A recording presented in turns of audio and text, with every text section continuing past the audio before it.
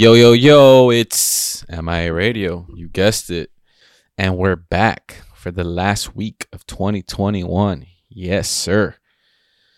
It's been a long year, but a quick one and a good one. So we just wanted to come on here real quick and thank you guys for, always supporting, always listening, subscribing, reviewing, rating, just sending us messages, showing us love, reposting, all that. Trust me, we really appreciate it. You guys are the ones that just been keeping this podcast alive, straight up. So, yeah, man, thank you guys. We appreciate you. And for this week, we just put a little, best of 2021 podcast together. We had a lot of dope guests, and I think this is actually a great time, especially in the new year, to kind of whatever you missed, you can get a quick recap of our favorite moments, our favorite guests, and just even me and Kaz, Paul, Texas, talking ish. So, yeah, man, enjoy the podcast, enjoy the new year. We'll be back in 2022, stronger, better, faster, Daft Punk vibes. That was terrible. But yeah, it's MIA Radio. Thank you guys. We out. Welcome to Miami. Bienvenidos a Miami.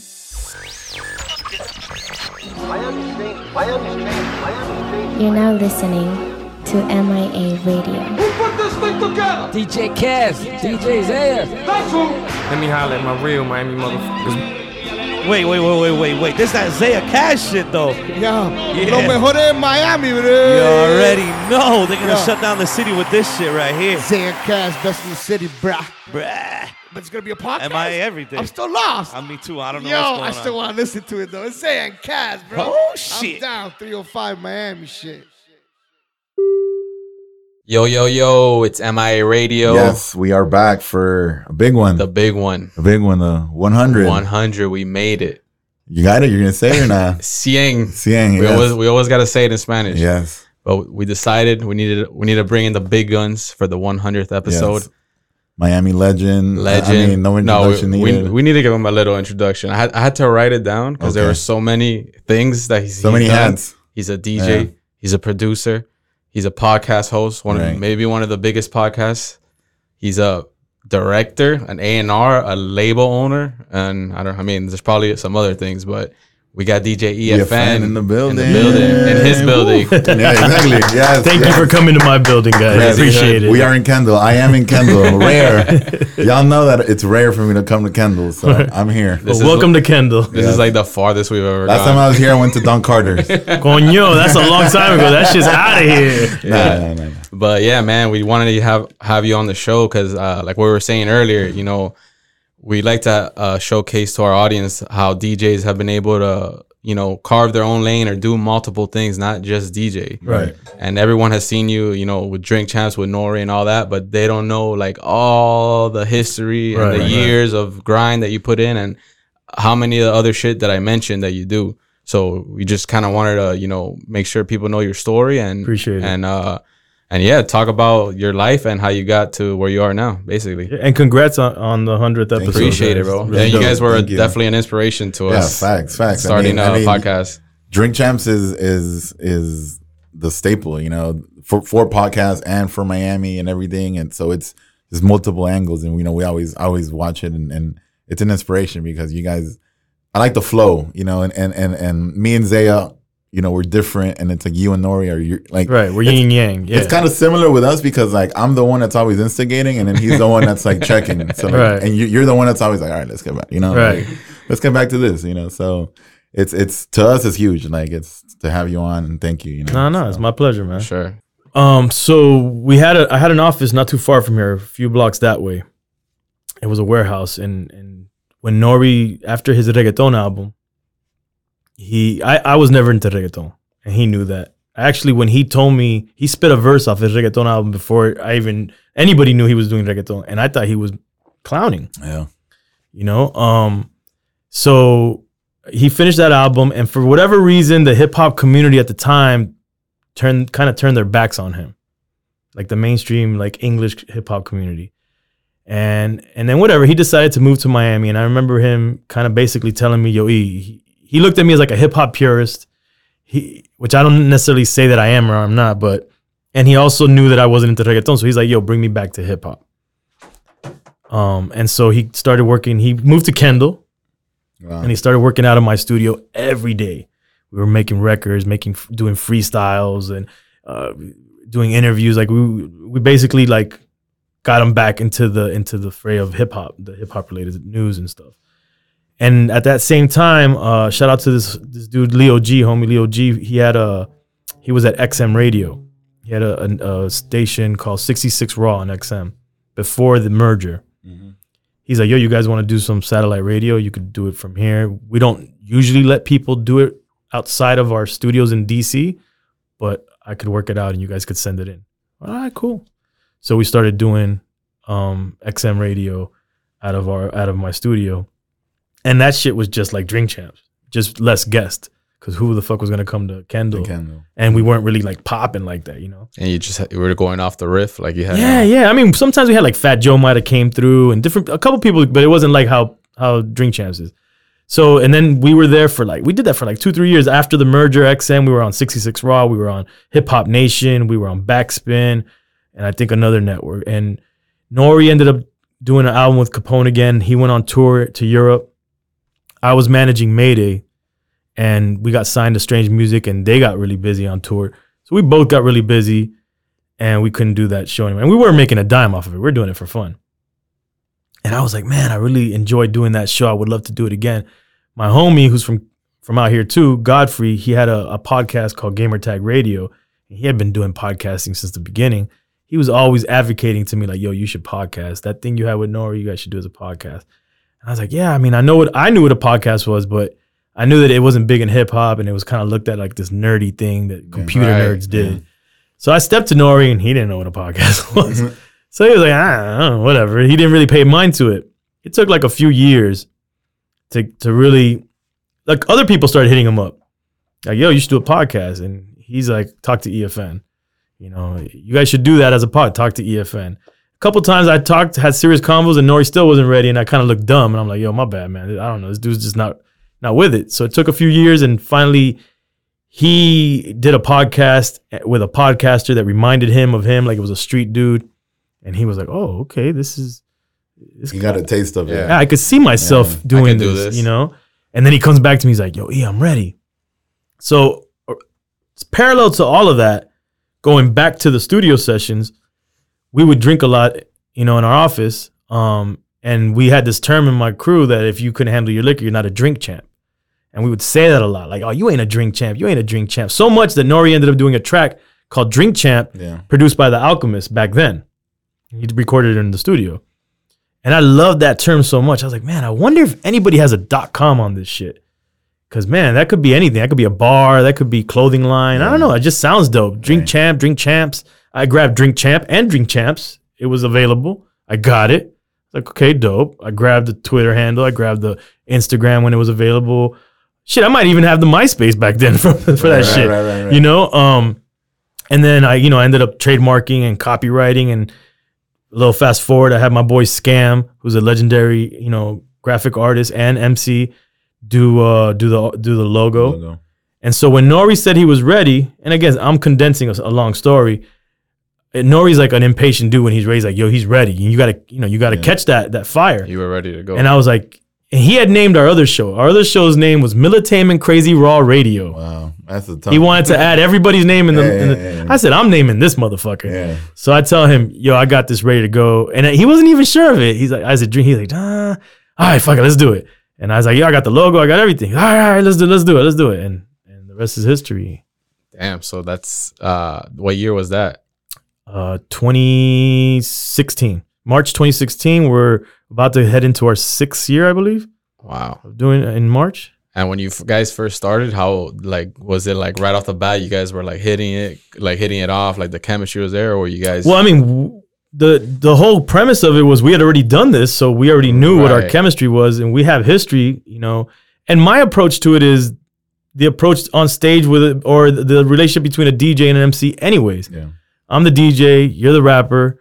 you're gonna be in front in a sense, and I'm gonna be kind of playing the background. All good, I'm co-creator, executive producer, all good. Like there's no ego thing in that. Yeah. And it's Nori. He's a fucking legend. So I knew what it was and I knew the dynamic, so I was cool with it. But we already knew each other and how we are, we got each other. And the way that it popped for us is that my boy Godfrey had came back into the fold, and he had just got a distribution deal for his podcast with CBS Radio.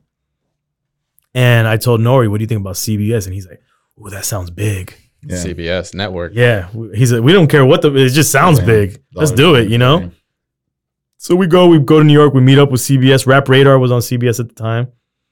And they said, we need a demo, we need a pilot episode to see if we even get it or like it. Imagine.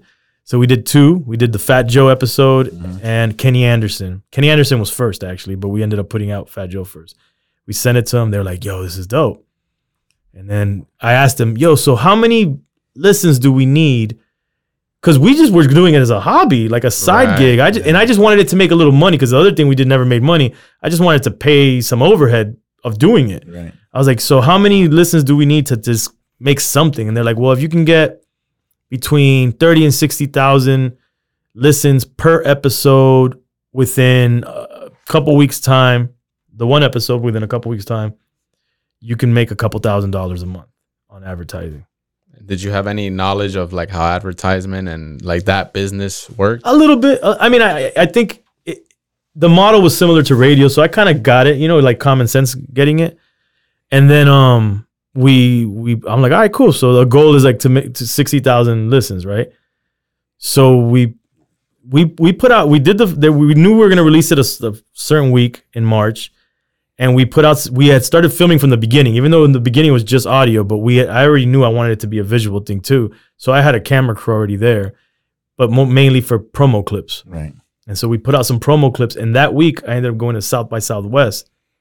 And I remember in South by Southwest, people being like, yo, you and Nori got some shit, right, going on. I seen it online. I'm like, oh shit. It's like a buzz. The buzz was out, yeah. Off of a couple clips we released. And I'm like, yo, something sounds crazy here. And then the first episode drops, and bro, 300,000 the first week. Holy shit!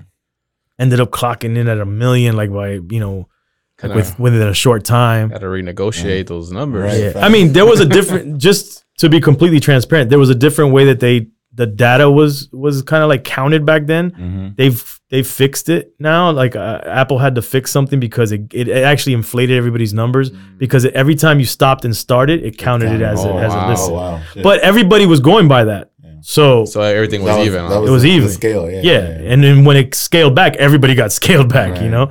But it was like, yo, and CBS was like, like they didn't know what to do. They couldn't even. Nobody expected it. We didn't even expect it. And we just became out the box, like, hit out of nowhere, and they couldn't even sell advertising on it because it was so fast, right out the gate growth. Right. It was so big. And then we were an unproven show that because they were using their CBS radio advertising sales team, they were like, what do we do? What do we do with this? Like, how do we sell this? They're supposed to be getting this amount of money because of their numbers. They have no track record and they're talking crazy. Yeah. They're talking about smelling girls' buttholes and how many abortions have you had? Like, we can't sell this. Yeah. And it took 6 months for us to get the first paycheck. It's crazy. But it was a good paycheck by the time it came, but it took 6 months. It's crazy. Damn. So they had like network execs kind of trying to do your market or your deals, like the ad rev and all that? They had because CBS Radio was their radio, like regular radio. Mm-hmm. And then they were also dealing with the podcast department. So they were doing the sales. They would have these things. I forgot what they're called, man. Upfronts. You ever heard of upfronts? Maybe. Upfronts are these like conferences. They have them for TV, radio, podcasting. And basically it's like a conference where each network presents the shows. Yeah, they let the advertisers or the advertising firms meet the podcast hosts, and it's like whining and dining people, and then people like start to commit like on handshakes, like, yeah, I want to advertise with this or just give you, because sometimes they'll advertise with a specific podcast, or in the case of like CBS Radio, they'll bundle like a package. Yeah, like, okay, give us such and such amount of money, we'll spread it out. Yeah, but they just didn't know how to sell us specifically. They were scared, they were nervous. And I think, back then maybe you weren't sure if you needed that or not, but now I mean, you like they see your product and they know like you could do that yourself. You will not, but just not. Maybe you don't have the reach or the relationship. No, the advertising shit is still like I'm trying to like I'm always outspoken about fixing it for podcasting. Yeah, but it's still an old school system because what it is I'm a brand, a big brand like Kellogg's. Right. I give an advertising firm X, Y, and Z money. This advertising firm then goes and spreads this money out to different like networks. So they'll go to CBS Radio, they'll go to Spotify, and they'll commit a certain amount of dollars. And then Spotify will probably give them a list of podcasts, and they'll probably like, I'm sure they have a system like, yeah, this category or this, we want these specific shows to be included. And it's just like this old school system of how these big advertising, it's just, it's the same as if you would go back 20, 30 years, probably, you know what I'm saying, when it comes to radio. But they're starting to change it because I think with podcasting, it has to change. Like they used to make us do live reads during the show. What? With the guest on? Yeah. Well, we never did it good because we're drunk. And Nori would say some wild shit. Like I'd be like, let's just for an example, Modelo. Or let me not use any brand. Let me use my own. Let's say Crazy Michi, you know, the best michelada. And Nori would be like, yeah, to fucking sniff cocaine afterwards. Because, you know, he was just eating shit. We could never do them. So it got to a point where I was like, I would do them and then try to sneak it in and like cut it in like if it was live, but they knew it wasn't. So I would tell people like the live reads just, and what sucks about live reads back then, they've changed it now, thank God. It was baked into the show. So how are you going to pay me for a certain time period to have an ad in my show, but then it's baked into my show for an eternity? Yeah. So if you listen to some of the first Drink Champs, like you're going to hear like Rocket Mortgage, you know, forever. I remember. By the way, your mortgage. Blah, blah, blah, I remember listening to podcasts back in the day, like Rogan and all them, and I would always be like, "Why are they deciding to do this in the middle of the show?" And the guest is there, and he would be telling the guest, super awkward. Like, sorry, bro, but you know we got to pay the bills. And it's awkward. But they've luckily changed that because now they have smart systems that insert your ad into the show and then take it out once that period that they pay for is done. I didn't know that. Yeah, we're trying to get the podcast game, bro. Come on. That one, I'm taking notes on this one.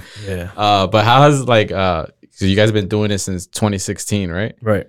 So how has the show kind of evolved? Like, are you guys? I mean, I'm sure in the beginning you were drinking on every episode. Like, are you still like you guys just go hard? It's bad for our health, man. It's still the same. It's ridiculous. Because I'm thinking like, man, damn, 4 years. We always see I always see like Nori being Nori, and you're like again, you're always the one like getting back on track, but it's still like the insane. Just like, if you really like watch, you'll notice there's like a point in the show where I get drunk because I'm there just chilling, enjoying the conversation, drinking. And then I get fucking lit, and then I start acting a little crazy. But we still, actually, if anything, we probably drink more now than we did before.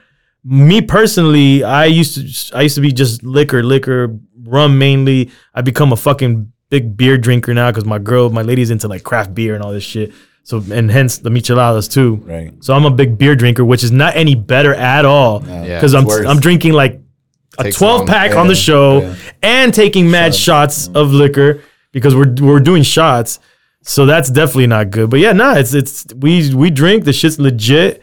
We could die. You know, it's not good. And I'm worried. I'm actually worried. I've been saying this lately.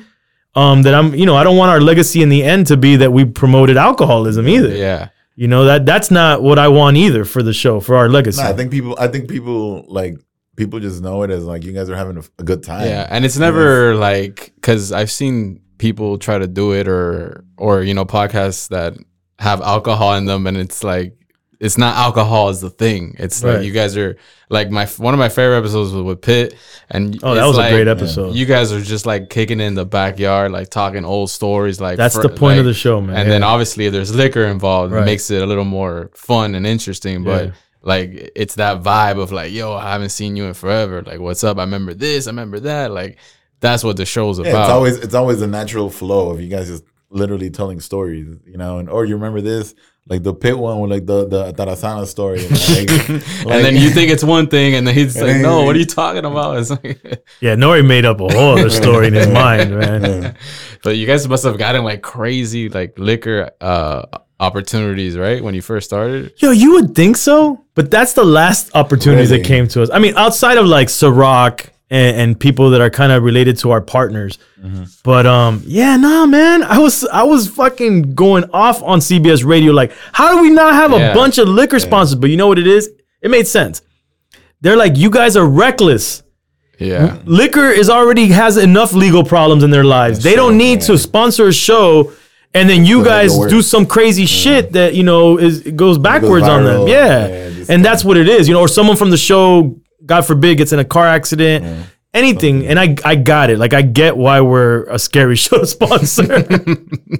I mean, drink is in the title. I mean, after like all these like last 4 years, has it gotten, you know, I guess more difficult since now it's like, okay, you guys are like a pretty well proven show and successful show, and now it's kind of an obligation, not like in a bad way, but you gotta do it consistently now because you have, you know, people that are depending on you. Has that like been hard to kind of, because in the beginning it's for fun, right? And then it turns into like, all right, it's a job. I'd be lying if I didn't tell you that anything that you have to do repetitively and be contractually, that's a job, becomes a job. And that's facts. You know, there's some days that I prefer not to be, you know, have to go to do Drink Champs, you know, especially now that I have a family. But ultimately, at the end of the day, I have to check myself and be like, yo, you're lucky, you know, be grateful. Like, who the fuck gets to fucking make money drinking and talking shit with some of your idols, some of the people you grew up on, some of your peers, you know, like, this is dope. So, you know, but again, like, I think it's just human that eventually if it becomes like a regular thing, you're like, oh, you know, it's my job now, you know, and it kind of takes away from the fun. But nah, man, it's still dope. It's still fun. Yeah, I mean, it's not a bad gig for sure. For sure, not a bad gig at all. I was gonna ask you what your favorite guests, memorable moments, something that's, I don't know, like the story, somebody that doesn't know about Drink Champs, like something that you tell them, like, oh, I like that. Oh, we had so and so on, and this happened, like. What's one of those things? Damn, man. Just the thing is with Drink Champs is I don't remember shit. Yeah. This is just 100% real. I don't go back and watch the show because that's dumb for me to. Why would I want to go watch myself drunk, talk, you know, like, and then watch myself and then sober. second guess myself later, like, oh man, you know, then I really won't want to be there, you know. Yeah. I mean, I have some like dope episodes that I think, like the 50 episode was dope. Right. We back in that time we used to film in Little Haiti, and he came by himself to the set, and this is a time frame where artists were like nervous to come to Drink Champs. Yeah. Like, we intimidated people because they thought, like, you know, the drinking, they saw like the crew behind us, Nori asking crazy questions. Like you were coming and get like questioned, like right. Yeah. So, you know, what it seemed is some people didn't understand that it was more of a, like, originally we were in the comedy category. That's the way I saw it. You know, I see Drink Champs as a comedy show. Yeah, like fun. Yeah. We're not a fucking Jay Leno or Q&A or fucking any, you know, like David Letterman. We're not that. If you want that, you got to go somewhere else. We're more about having fun. So 50 came to the episode by himself, and he understood, like, you could tell he understood what Drink Champs was. And what was dope about him is he doesn't drink, and he drank because he's smart and he had a liquor to promote, and he took like 3 or 4 shots, which got him smashed because he doesn't drink. Yeah. And he had fun with the show. So when there's people that come on and they have fun with the show, those are the best episodes. And the comedians, which are naturally going to have fun with the show, they're the best because they start clowning everybody in the room, and they start having jokes. The like Marlon Wayans and Mike Epps and you know, Jack Thriller, like those are awesome. So you guys never went back and edited anything out? There's been a few edits. I'm not gonna lie. Throughout the years, you know, we edit something out if it's gonna get someone in a legal bind. We edit, but like for yourself, since you don't remember.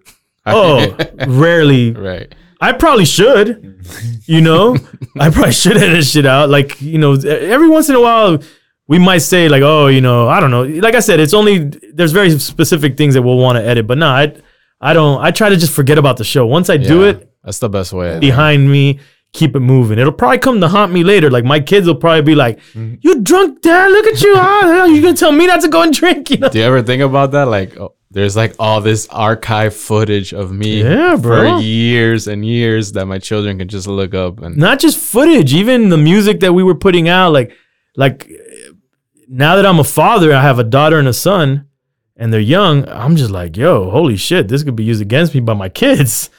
Or it could be a bad example. But I mean, I'm very into like the creative like mind frame and understanding and art, and that art should never be limited or should be censored. So I'm gonna try to teach them that, like hey, it is what it is. This is the way we expressed ourselves. Maybe looking back, I might be like, yeah, maybe we shouldn't have said that, but we were young and we did this, and we, I'll try to explain it as best as I can. But I'm gonna definitely try to get them to understand that expression is expression. yeah, I mean, at the end of the day, they see that their dad had a successful podcast. I mean, it might not mean shit to them. By that point, they'd be like, "Dad, what the fuck is that?" I Like, mean, who knows what podcasting will be like? you weren't a hologram yet? Like, oh man, that's old school shit, You guys sat down and talked to each other? What? You were there in person. Did they? Okay. What were you gonna say? No, I was gonna say something dumb. Like, was it on the International Space Station? Like, Well, what do you think the future of Drink Champs, or what it's gonna evolve into, or it'll just be you guys drinking? I don't know, bro. What the future? I mean, Drink Champs is gonna be Drink Champs always. Like, Right. What it is now is what it's always gonna be. I mean, what's dope is that we evolved from an audio only podcast. For me, at its heart, it's always a podcast. You know? But then it went to become a TV show for real, like on TV, and it became this big thing on digital, which is YouTube, and also on Tidal. And we've done these deals that have been game changers for all podcasters, I believe. And what's dope for me, being just Miami kid, just trying to contribute to the Miami scene, is I'm a part of this like cultural phenomenon that contributed to the entire scene globally, in a sense. Because like I said, I'm coming home. South Africa's in post-production. I'm walking in the middle of South Africa and people recognize me from Drink Champs. That's fucking insane to me.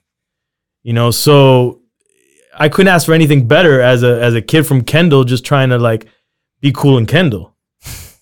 Right. So to me that's insane, man. And I feel like we're doing a positive, we're inspiring people to, like, we've inspired all these artists to do podcasts. Like, I do feel it's directly correlated to Drink Champs, because a lot of the artists that have podcasts now 100% came to us first. We were going to create a podcast network to put them out. And we didn't have our shit together, and they went off to do their own thing, which is completely fine. I think that's dope that we've helped artists find other ways to create revenue. Just like you're saying, for DJs to find ways to evolve, the artists needed that as well, or anybody needs that within the culture. And I'm glad that we're a part of that movement. Episode 2. We got a special guest in the building. The tough guy. Tough guy in the building. DJ Entice. What's good, brother? Mr. Someone bring me a challenge. I just wanted to say that once. What's up, man? It's an honor to be here. It's a pleasure. Thank you for joining us, coming brother. through, man. We've been, I've mentioned it. Like, we've been wanting to have you on. It's just, long time Yes, sir. coming. Yeah, you were on the. I'm pretty sure, like, on the first list that we had. One of the. We consider you a Miami legend, bro. Yeah, we could say it. Give you the roses while you're here, brother. For real, dude. Appreciate it. OG in the game, but still one of the few that been doing it for a while, but still doing it at a high level, Right. Like I say, Right. So yeah, for sure, bro. So and we want everyone in Miami and everyone that listens to this podcast to know more about you, bro. So that's why we brought you on. All right, let's do it. That was the first time at a sporting event that they had me on the mic and like doing my own like whole like sets, routine, like timeout sets, like hyping the crowd on camera, like how Ari does. You know what I mean? They wanted basically me to emulate that, like what they do at the Heat. Right. So I'm doing that. So the first day, I wasn't expecting it, and they shine the spotlight on me. And then in the headphones, they're like, "You're on, go." Oh my God. So I drop a song, and then they're like, "Hype the crowd, read the liner that's on the screen, blah, blah, blah." And I'm like, what? And then the announcer said something, and he was like, "DJ Entice, what's going on?" And I'm like, you know what it is? It is what it is. That's exactly what I said. To this day, my homeboy that was with me, every time he talks to me, that's the only thing he says. You know what it is? You know what it is? Because that's literally all I said. The announcer's name was Jay. So I was like, "Jay, you know what it is?" chicka, chicka, chicka, chicka. And then he just dropped the song. Right, play another song. Play another song. Well, when you think of that line, isn't that like hilarious? You know what it is. What? Yeah. What is it? Like, what is literally, it? What is it? What is it that we're speaking of? Oh, you know. what do you know? Oh, you know. You know. What it is? Oh man, It's crazy. DJ lingo, bro. Damn, I that shit looks a lot harder than I mean, no, I'm sorry. It looks a lot easier than it is. Like controlling a crowd for a game. Yeah, because you have both headphones too. You have like You their- have to have the walkie-talkie Right, headset, right. and then your headset. I always see that. And then you have to probably have another headset if you don't have a booth monitor. right. And you gotta be on time because everything's scheduled. Everything is Yeah, and when I did the Dolphins, because Zilla. the stadium, but yeah, Zilla Zilla does was the doing shit it too. too. He would do the party outside, the yeah. tailgate shit. When you do those football, if you don't have the song cut before the ball snapped or something, I forget exactly when it is. The home team, like that stadium, gets fined Wow. Oh my god. for each time. You have no pressure. idea how many times I was fucking up to the point where they would just cut my music upstairs and not even tell me like 5, 4, 3, 2, 1. They would just cut it Yeah. all the time because of that. There was even times where at a certain point, and UM did this too at the UM games, like at the last like 45 seconds, like if it was like a 2-minute commercial break that I was rocking, like the last 45 seconds, they would cut me and play their own shit so that they knew when to cut it. You know what I mean? I mean, at least they had control Man. because it was up to you, and then it all falls on you.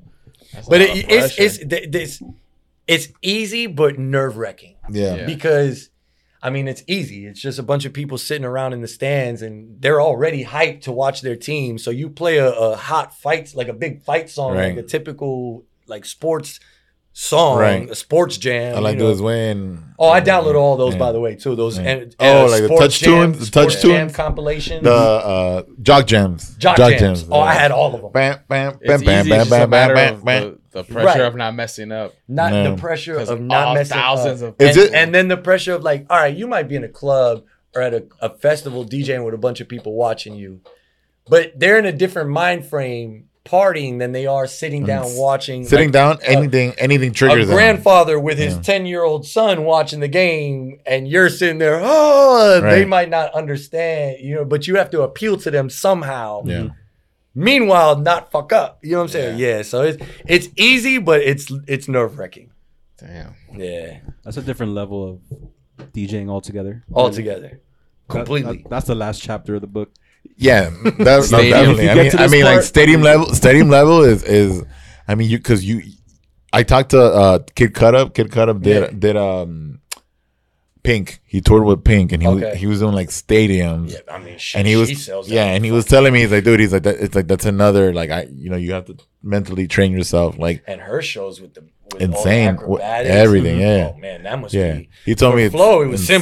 simple. Yeah, but I'm saying, but like he was just talking in those kind of levels. Like Yeah. you have to like own it, and at the same time, it's so simple because the Right. people are just ready. Like Yeah. It's easy, but Yeah. it's Right. Like, I mean, DJing for Flo, it's easy. It's simple. Yeah. Like, for him, I mean, now he's more intricate. He has dancers, Right. choreography, a band, all that shit. But when I was on the road with him, it was, him in the jeans and a white tee and me in the back with a DJ set. And every once in a while, I would run up and hype man with him. right. But, man, you don't want to fuck up and play the wrong song or the Yeah. wrong edit. Fact. Or, you know what I mean? Like, the volume's off. Right. And, do you miss being on the road?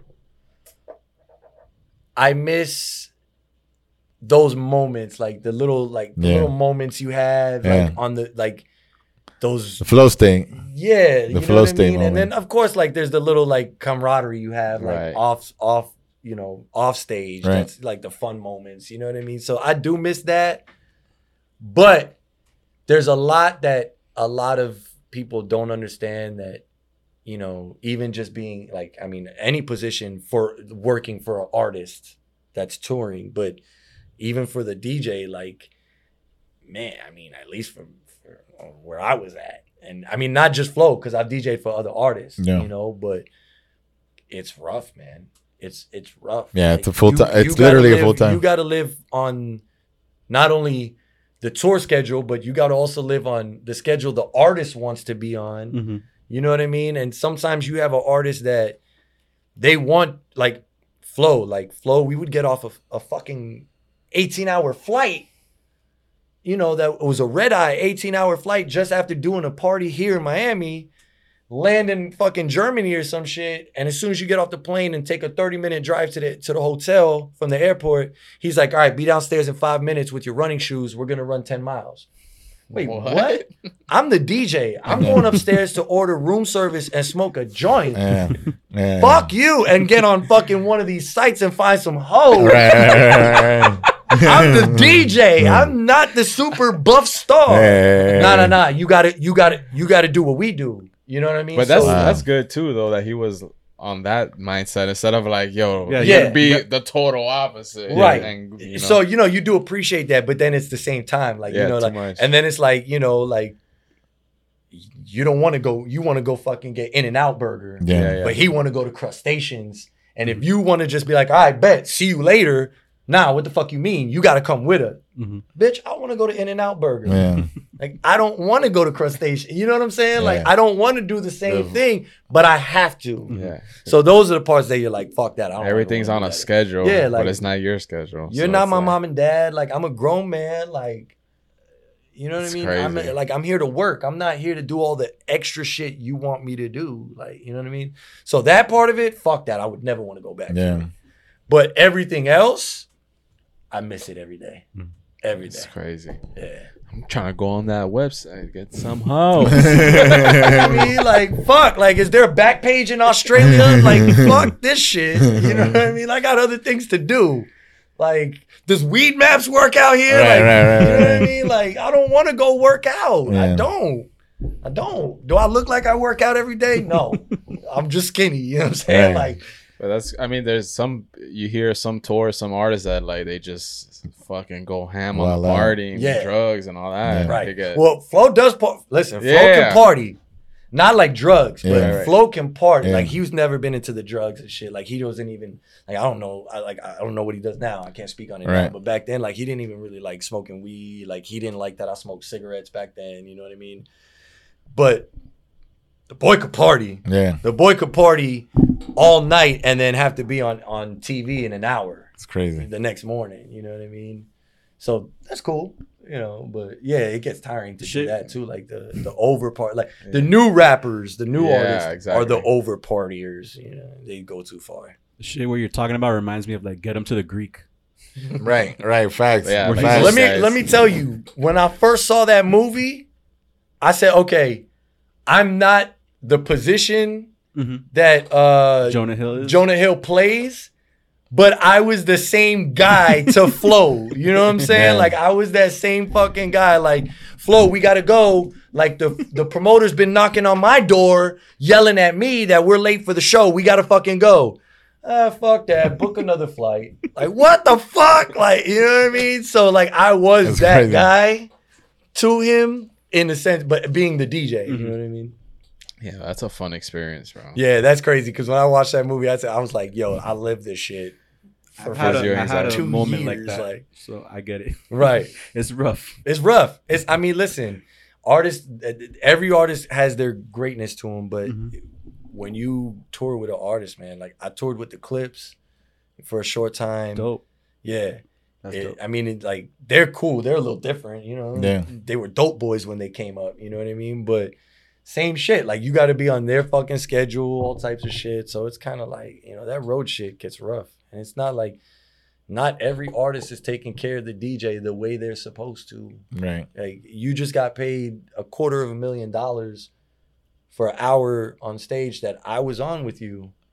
How the fuck I'm not getting a piece of that pie? You know what I'm saying? Like, Yeah, not even on the stage, but also on the road. right, Doing all the extra shit, going to crustaceans to eat, Right. going to Not work going out to when I In-N-Out. don't want. Right. Yeah, you know what I'm saying? Like, I don't want to do all this extra shit. Being the one that have to go talk to a promoter and get you free bottles when you want it. Not just I'm not talking about Flo. Yeah. I'm talking about in general General. for artists. You know what I mean? But like all that shit, and like you're not really getting a piece of the pie.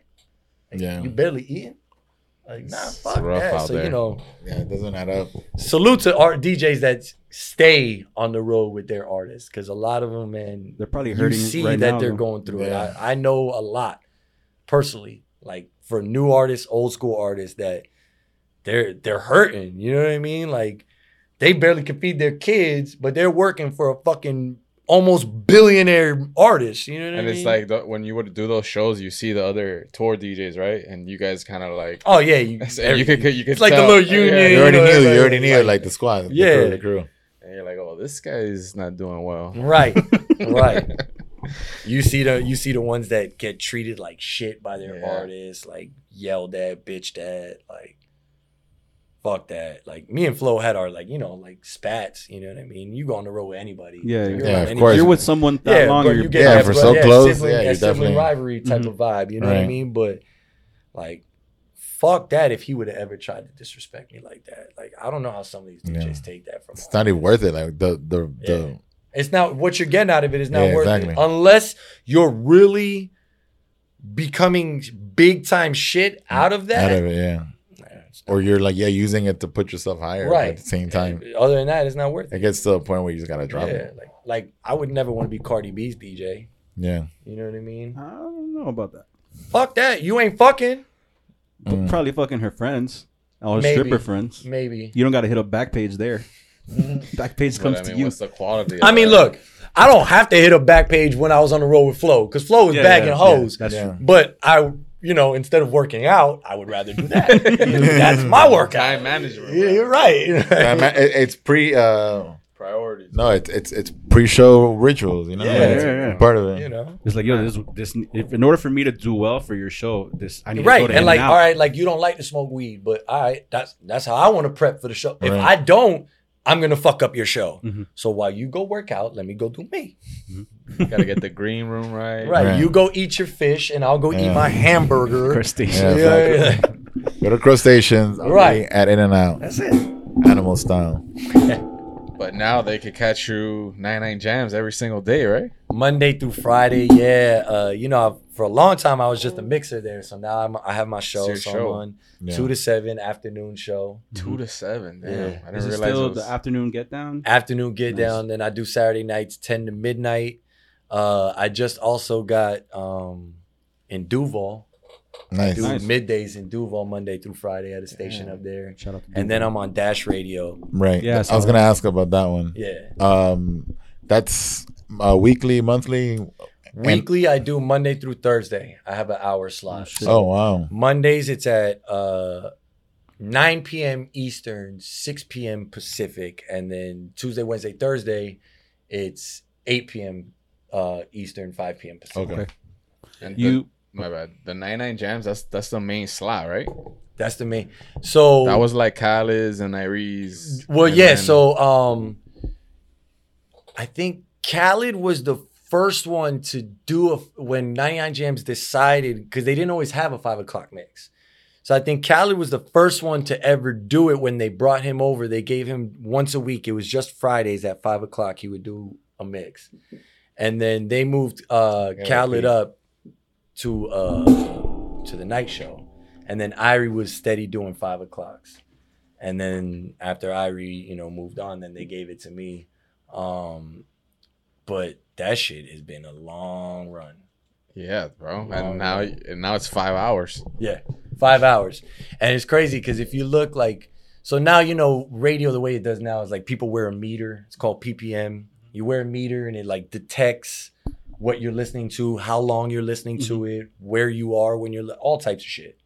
So nowadays, where before, back in the days when I first started, it was, they would mail out to listeners, random listeners in the city. They would mail out a card with $10 and say, fill this out. And you would fill out, all right, my favorite station, 99 Jams. I listen 10 hours a day. Right. So it was full of shit. It was a horrible system to detect ratings. But now, with the meters, it's real time. So it's crazy because when they showed it to me, 5 o'clock on 99 Jams is South Florida's biggest hour, period. And it's been for 10 years straight. Yeah, I believe that. Yeah.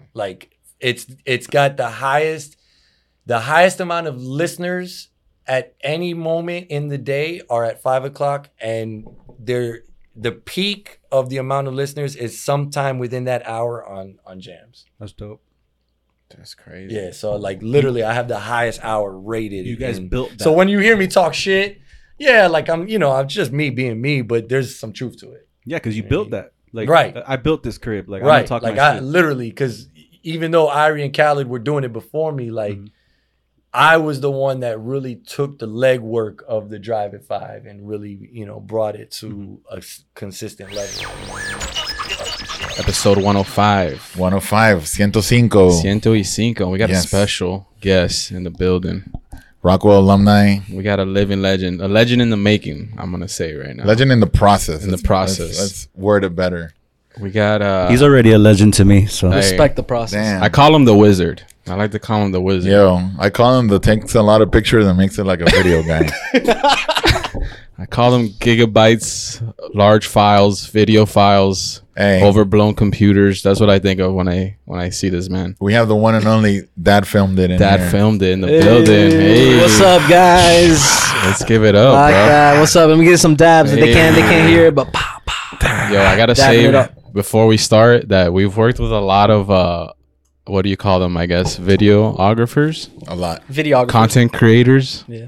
editors, and I think And- it's safe to say that Dad is Top tier. the best. I know there's probably gonna be some that are appreciate that. butthurt about that Hey. statement.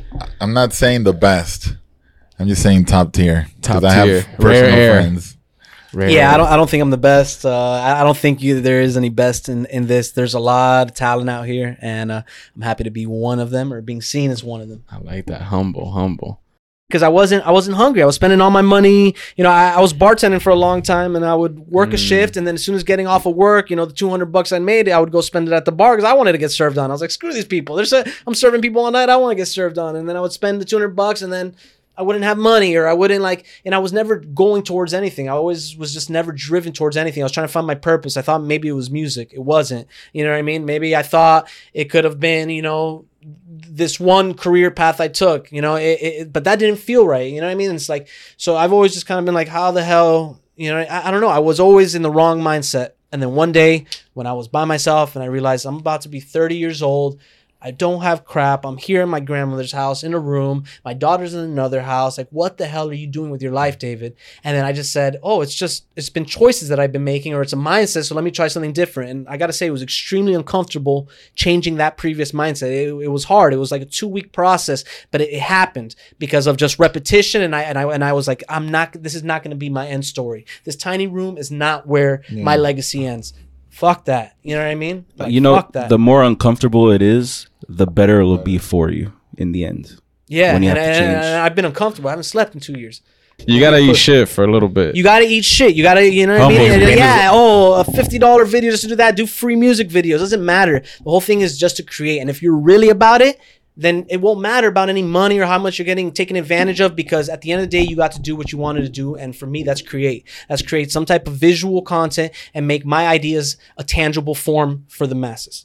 If you're creating and you want to get into videography, start learning the software, start researching what it is that you're going to need at the most minimal level, and then fucking do it. And if you own a telephone, then you already have part of that equipment at the most minimal level to accomplish and tell a story and do whatever it is that you want to do visually. And any other excuse besides that is bullshit. Don't be a pussy. Man up, woman up, and create something awesome. Tell a story. Do it out of pure intentions, and never work for clout or fame or for some artist that hey, I got this, and don't work for that. Work for pure intentions. Work towards something that you want to create. I wanted to create for my community, and I wanted to work with artists from my community, and that's so far what I've been doing. So do what the fuck makes you happy, man. Do it with pure intentions, and if you don't, then you're gonna fuck off in a couple of years. No one's gonna remember your name. Fucking pumped, bro. All right. Let's go create We need some you to shit. pick up the mic one more time because you already dropped it. But if you can give people your socials where they can find you, and Yeah, you can find me on Instagram at dadfilmedit. That's it. Your YouTube, you gotta check out the YouTube. I don't even have enough subscribers on my YouTube to give you an exact address because you need at least a minimum of 100. Hey, I think I have like 16 We're on the subscribers. same boat, bro. So So go to if your Instagram. if you just go on YouTube and type Dad Filmed It, I'm sure you're gonna find a music video that I've been attached to, or some type of video that I've been worked on, and that might help out. But my portfolio right now is just Instagram. It's brought me every single client and every single thing I've ever done. I don't think I've ever told a story of how it started. All right. So on Thursdays back then, I was doing, this is when we were doing Slims. We were doing a bunch of other spots. Thursdays, we weren't really working anywhere. Like opening, closing, maybe on the beach. yeah, but like there wasn't. If that. And I remember I was doing Foxhole every other week with Sharp Sound. On Thursdays. Wow. And this is Foxhole had just recently opened up. And it was the shit because it was like super open format. You know, beach days of EDM being so hyped that like the other event, Foxhole open as like, we don't play new rap and we don't play, EDM. So they were like everything but new rap or EDM. I'd be playing fucking, like original Blackbird format. And it was cool. But then Foxhole started to obviously want to make money and promoters and concepts and whatever. And they started Thursday parties. So from there on, I was off. And I think I was, same shit opening or whatever, random things. And I remember we were at Cafeína during these days. We were already in Cafeína. And Cafeína was the only lounge that was open, the only nightclub. Because there was no bar, and we were just talking about that, but we never showed Cafeína the love it deserves, because it was like one of the first spots. Yeah, it was the first. It was a very in the know, because remember, like back then, Wynwood was literally like warehouses that were starting to be turned into art galleries. Warehouses that were old body shops. Crack houses, like, a lot of Wynwood people don't know that shit was fucking hood, And that's why it was like, I remember at the time when you would DJ there, and then when I started DJ there, it was kind of easy to convince our friends, because it was like, you're in Wynwood, but it's kind of a club, but it's not. But like you feel like you're in a nice place, but you're also chilling. And most people just didn't like. Cafeína was weird because it was like people didn't know, and the people that knew about it were like very elitist or very like those very like picky people, and it was like some Brickell, super Latin Colombian Venezuelan people, and then it was just like a random crowd. It was so fucking random. But I started doing that through Super Seed, and then I don't know, and then I remember hearing about a bar opening down the street, and people were like, the staff was talking about it, and like I think the security was like, yo, they opened up a bar down the street, like. And when I was like, oh shit, like, okay, whatever. And I forgot this guy's name, but I went on a Thursday, I remember, because this dude that I knew, he lives in New York now, I'll remember, but he was doing Thursdays, or he was doing Friday or something. I showed up, and he was doing Thursdays. I'm just, no, try to remember it. I'm trying to remember the exact. He was doing Sunday. Yeah, but because he had invited me to go. So I went on a Thursday, and dude, they had a little stage. I remember walking in, they had a little stage in the front, and it was like stuff for a band, and then he was DJing, and he was playing just like indie shit, or he was playing rock. He was playing like just rock shit. And the back, I don't even think there was anything in the back, and I was like, yo, this is dope. And when I walked in, I was like, yo, this is Williamsburg. Like, it was literally, you felt like, because it was they had like odd furniture. It was kind of dark, and the vibe was cool. It didn't make sense, but it made sense. Yeah, somehow. Yeah, it was just different, And then so I was like, fuck. And I remember just thinking that day, I was like, yo, I want to play here. Like, I want to fucking play here, because everything on the beach was so chased after. This is when Conflict would play, and there's 8 DJs in the booth. Everybody's. I was like, yo, this is a different lane. So this dude, I think, moved to New York right away, or something happened that he lost a gig. But I remember, and we talked about it, seeing a post on Facebook, a post on Facebook, and it said, "Want to switch it up? We already do like." We have our weekend vibe, looking to do something different on Thursdays, looking for a DJ that does indie / rock / 80s. And I was like, shit. And like the comments, the post was like 4 minutes, 5 minutes. And the comments had already started. Brrr. And I remember seeing like certain DJs tagged and certain people like, but it said, send email, send email to this, blah, blah, blah. And I remember I was like, yo, like getting on it. I saw the post, send the email, and from doing Cafeína, and I always, we always have put out mixes, and we're always heavy on having the content. Like I had 2 mixes in like already up that I was like, hey, what's up? Blah, blah, blah. I'm interested. I saw the post about the DJs. I have these 2 mixes. This one's from this. It might go a little left, and this one's from this, but it might go whatever. And then Caesar hit me up right away. And he's like, yo, can you come in on Monday to talk? Like, I was like, all right, cool. So I remember I went, and I had, like, I was nervous. I was like, yo, like, what the fuck?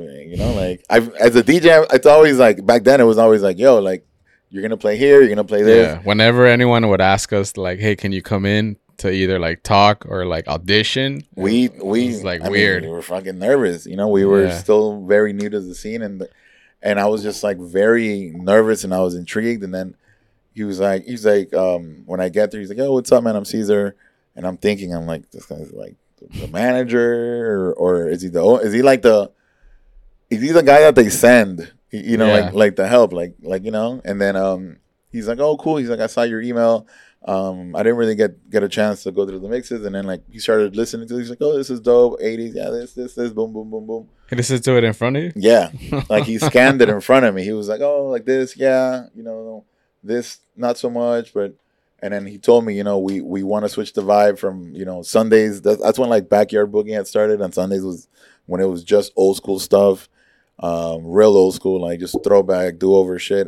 And then Friday, Saturday, he's like, we're play more rap, it turns up a little bit more, but I want to do something different, and then I think he mentioned Soho House. Is that what it was? That one club that was in Midtown. Paul, do you know that? Soho House? I think I heard of that. Yeah, like few people have talked about it. That's where Berserk used to be. It wasn't Soho House, but it was called Club Soho. Soho, whatever. Yeah, that spot, whatever. Yeah.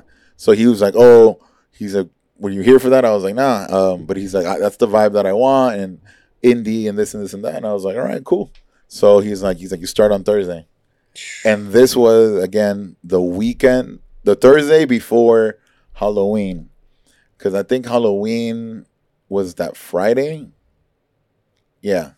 So I started the week before Halloween. And then Halloween was on the Friday. So I was like, fuck. I'm like, it's like my second day at this gig. My second time at this gig. Like, do I dress up? And I'm always like, y'all know me. I'm always fucking like go ham on the fucking costumes. But second time at second time at this gig, and like I'm DJing, so the first time that I DJ'd, I show up, I'm say hi to the stuff, hey, what's up, whatever, blah, blah, blah. And then I played super indie, like super safe, no hip hop.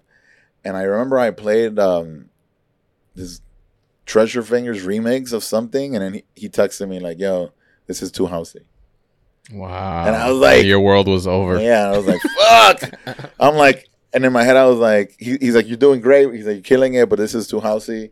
Like the vibe that you had before is perfect, blah, blah, blah. And then I was like, okay, cool. And then I just never played that. And yeah, then the second week was Halloween, and Christian, my old roommate, Norman, all my Nika friends showed up. And I remember being like, fuck, am I going to dress up? And it was like a weird, like also like financially, I was like kind of like struggling. And I was like, fuck, I didn't want to like, I didn't go out costume wise. It wasn't even like an idea for me. So I was like, you know what, I'm going to come up with something. And I did Andre Agassi. Because I had the shoes. Simple. I had the shoes. I went to like Marshall's and I bought like some neon shit. I had a wig. And all these guys pulled up, and that's the first picture that I have from Wood on Thursdays. that we're all wearing a costume. It's like, yeah, it's like 4 of us.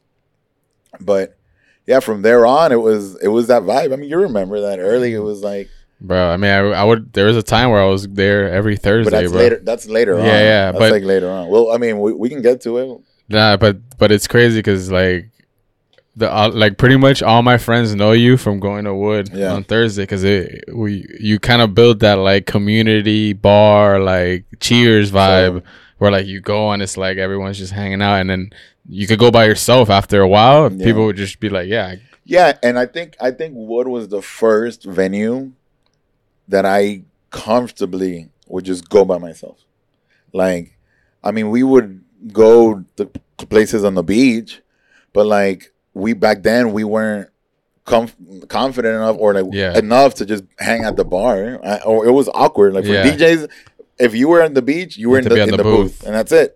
If you were by the bar, you look like a scrub, you know? Like, like what are you what the fuck doing? are you just doing by the bar? You're not even spending money, you know? Like, yeah, it wasn't a good look. So at Wood, and I think I remember like one of the first few times that I was like, yo, I'm gonna go by myself, or like, and it was like kind of awkward, you know, like you go and then you're like, you know, back then I didn't even really know the bartenders that well, and I remember I sat inside because I used to play in the inside bar, and dude, and for the first, honestly, like the first almost 2 years, I don't think I rarely went outside.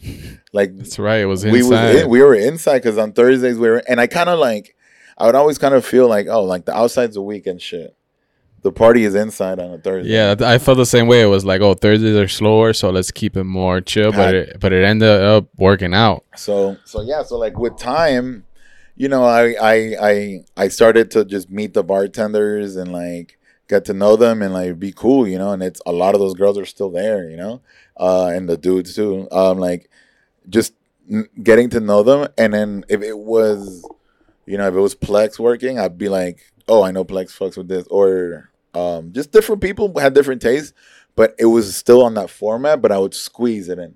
And I'd be like, oh, this girl likes Jay-Z, let me play Jay-Z and like a more up tempo or like this. And I was like finding ways, and that was literally like my first, what I call like working it from the inside out, like getting to like know the staff, you know, like a mansion and places, we would talk to the girls, but we weren't like, yeah, no, and it was always revolving. It wasn't like really like a fam. Right. People are out there trying to make money. Like, yeah, so it was definitely like, even from the beginning, it really felt like a, you know, like a family, like a very welcoming environment, you know. So I started to kind of get tight with everybody, and you know, we didn't really have much going on. There wasn't really much. The beach was whatever, but on a Thursday, like, you didn't want to go do the same shit that you were gonna do Friday or Saturday, and you know, it helped that we were all growing, you know. So like I had the steady Thursday, and you guys were like, yo, no matter what, like we can always go to Wood on a Thursday. So you know, we built that shit, and I always wanted to play outside at first, but then I was like, you know what, like that one birthday, you guys remember that one birthday inside? Your birthday? Yeah, I probably don't remember. Well, where they brought out the bottle with the sparkler, bro.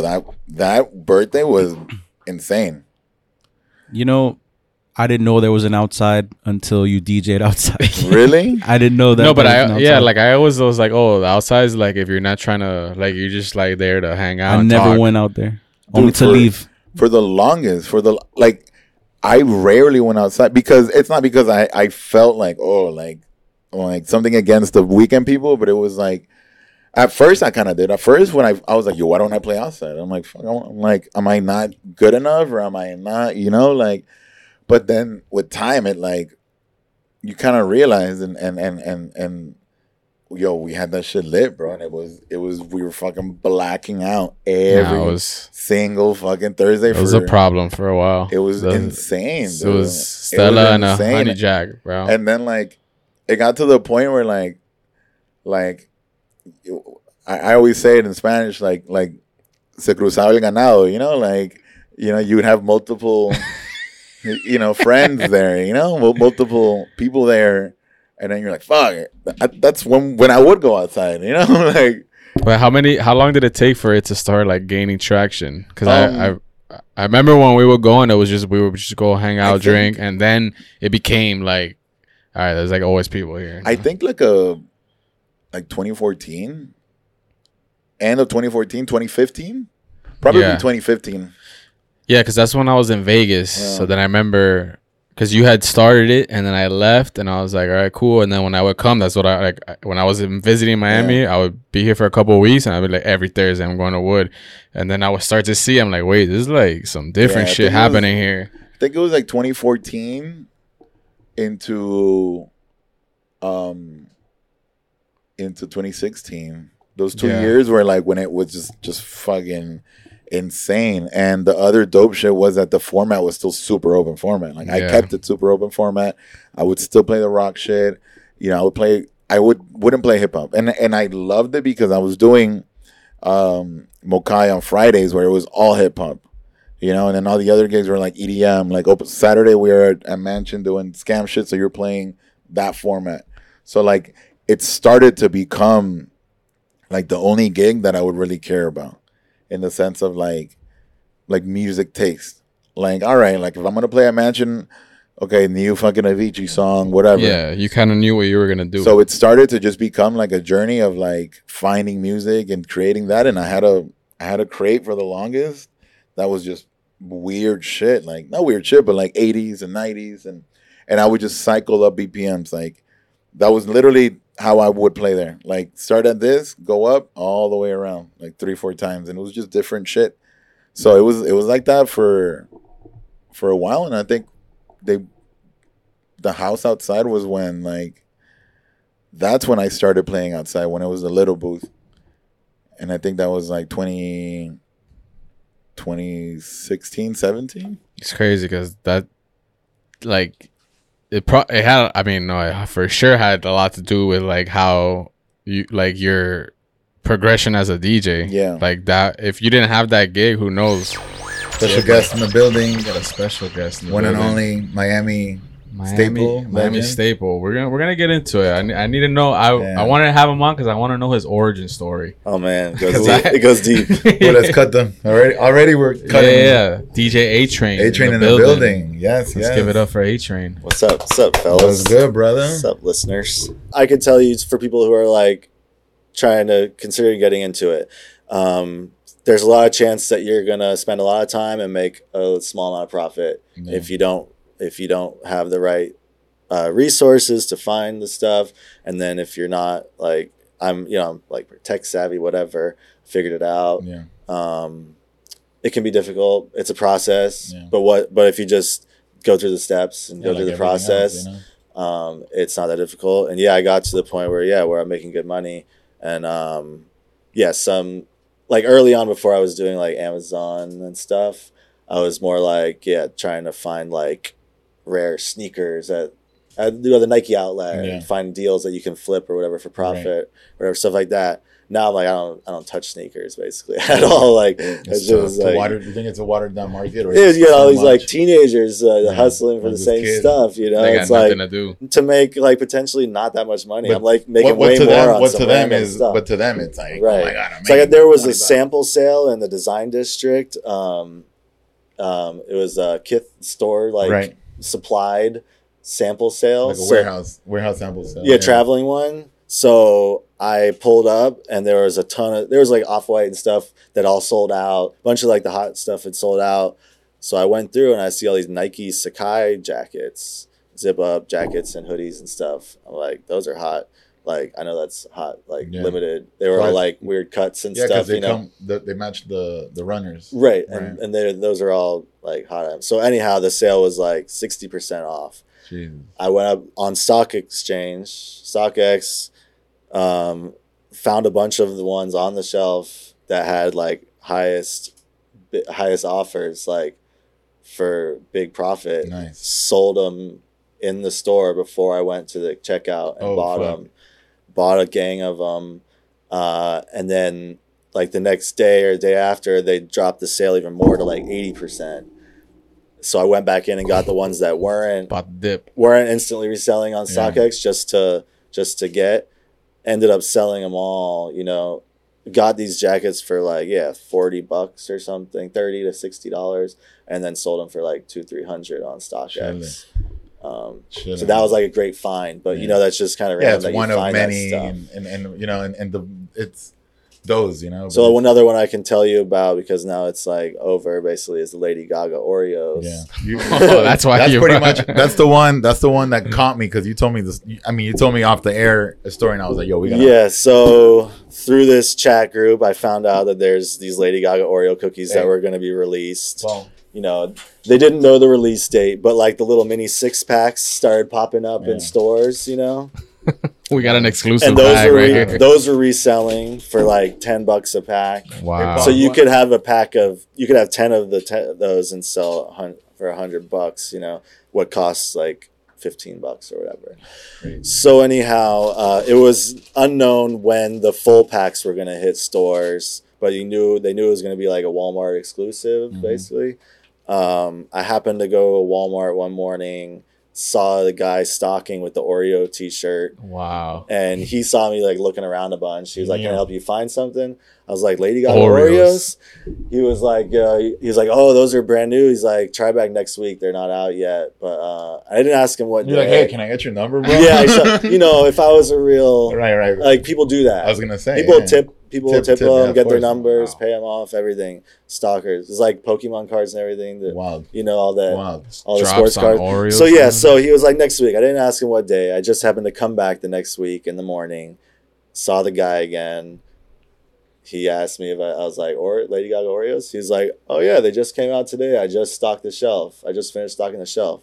So I go over to the shelf and they're like glistening, like glowing, like just like a full 300 packs. I don't know how many.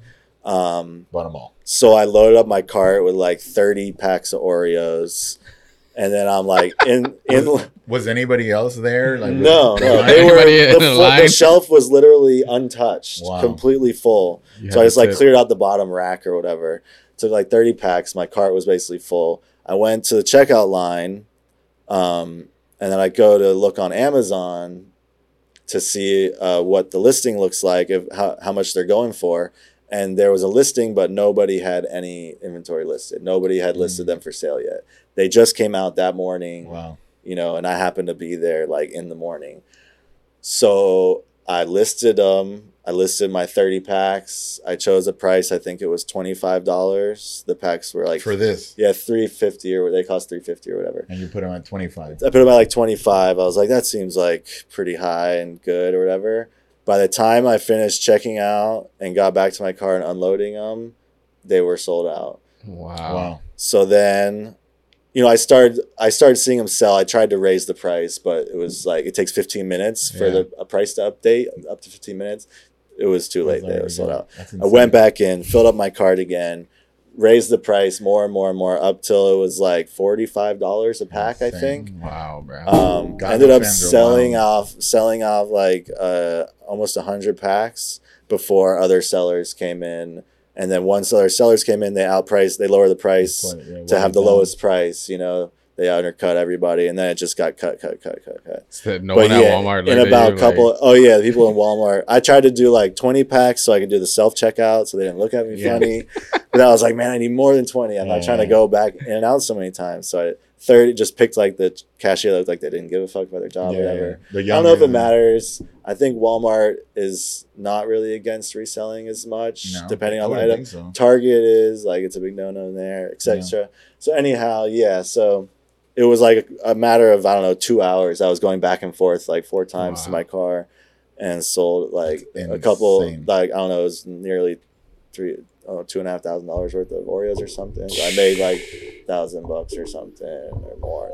The one thing I realized during this whole past year is that there's so many ways to make money if you really want. Yeah, but then I was locked up in my crib for the next like 5 days packaging Oreos. And I was like, so this is not the move. Like, you know, so like, you know, the other way to do it through Amazon is Amazon fulfills the orders. So you package up a bunch of stuff in one big box, label it all individually, send it to Amazon, and they deal with the shipping, the customer service, the returns. But you lose a little bit. But they take a bigger profit, Right. But that's really where it's at, because right now, you know, I got to the point where now I'm like spending almost every day, like more time than I want to be each day, like dealing with the other shit, packaging and returns and customer service. Like, I don't want to deal with that. You know, it's like, and it's a good, honest hustle. I'm making good money, but you know, then I go and DJ and make like so much more in such a short amount of time.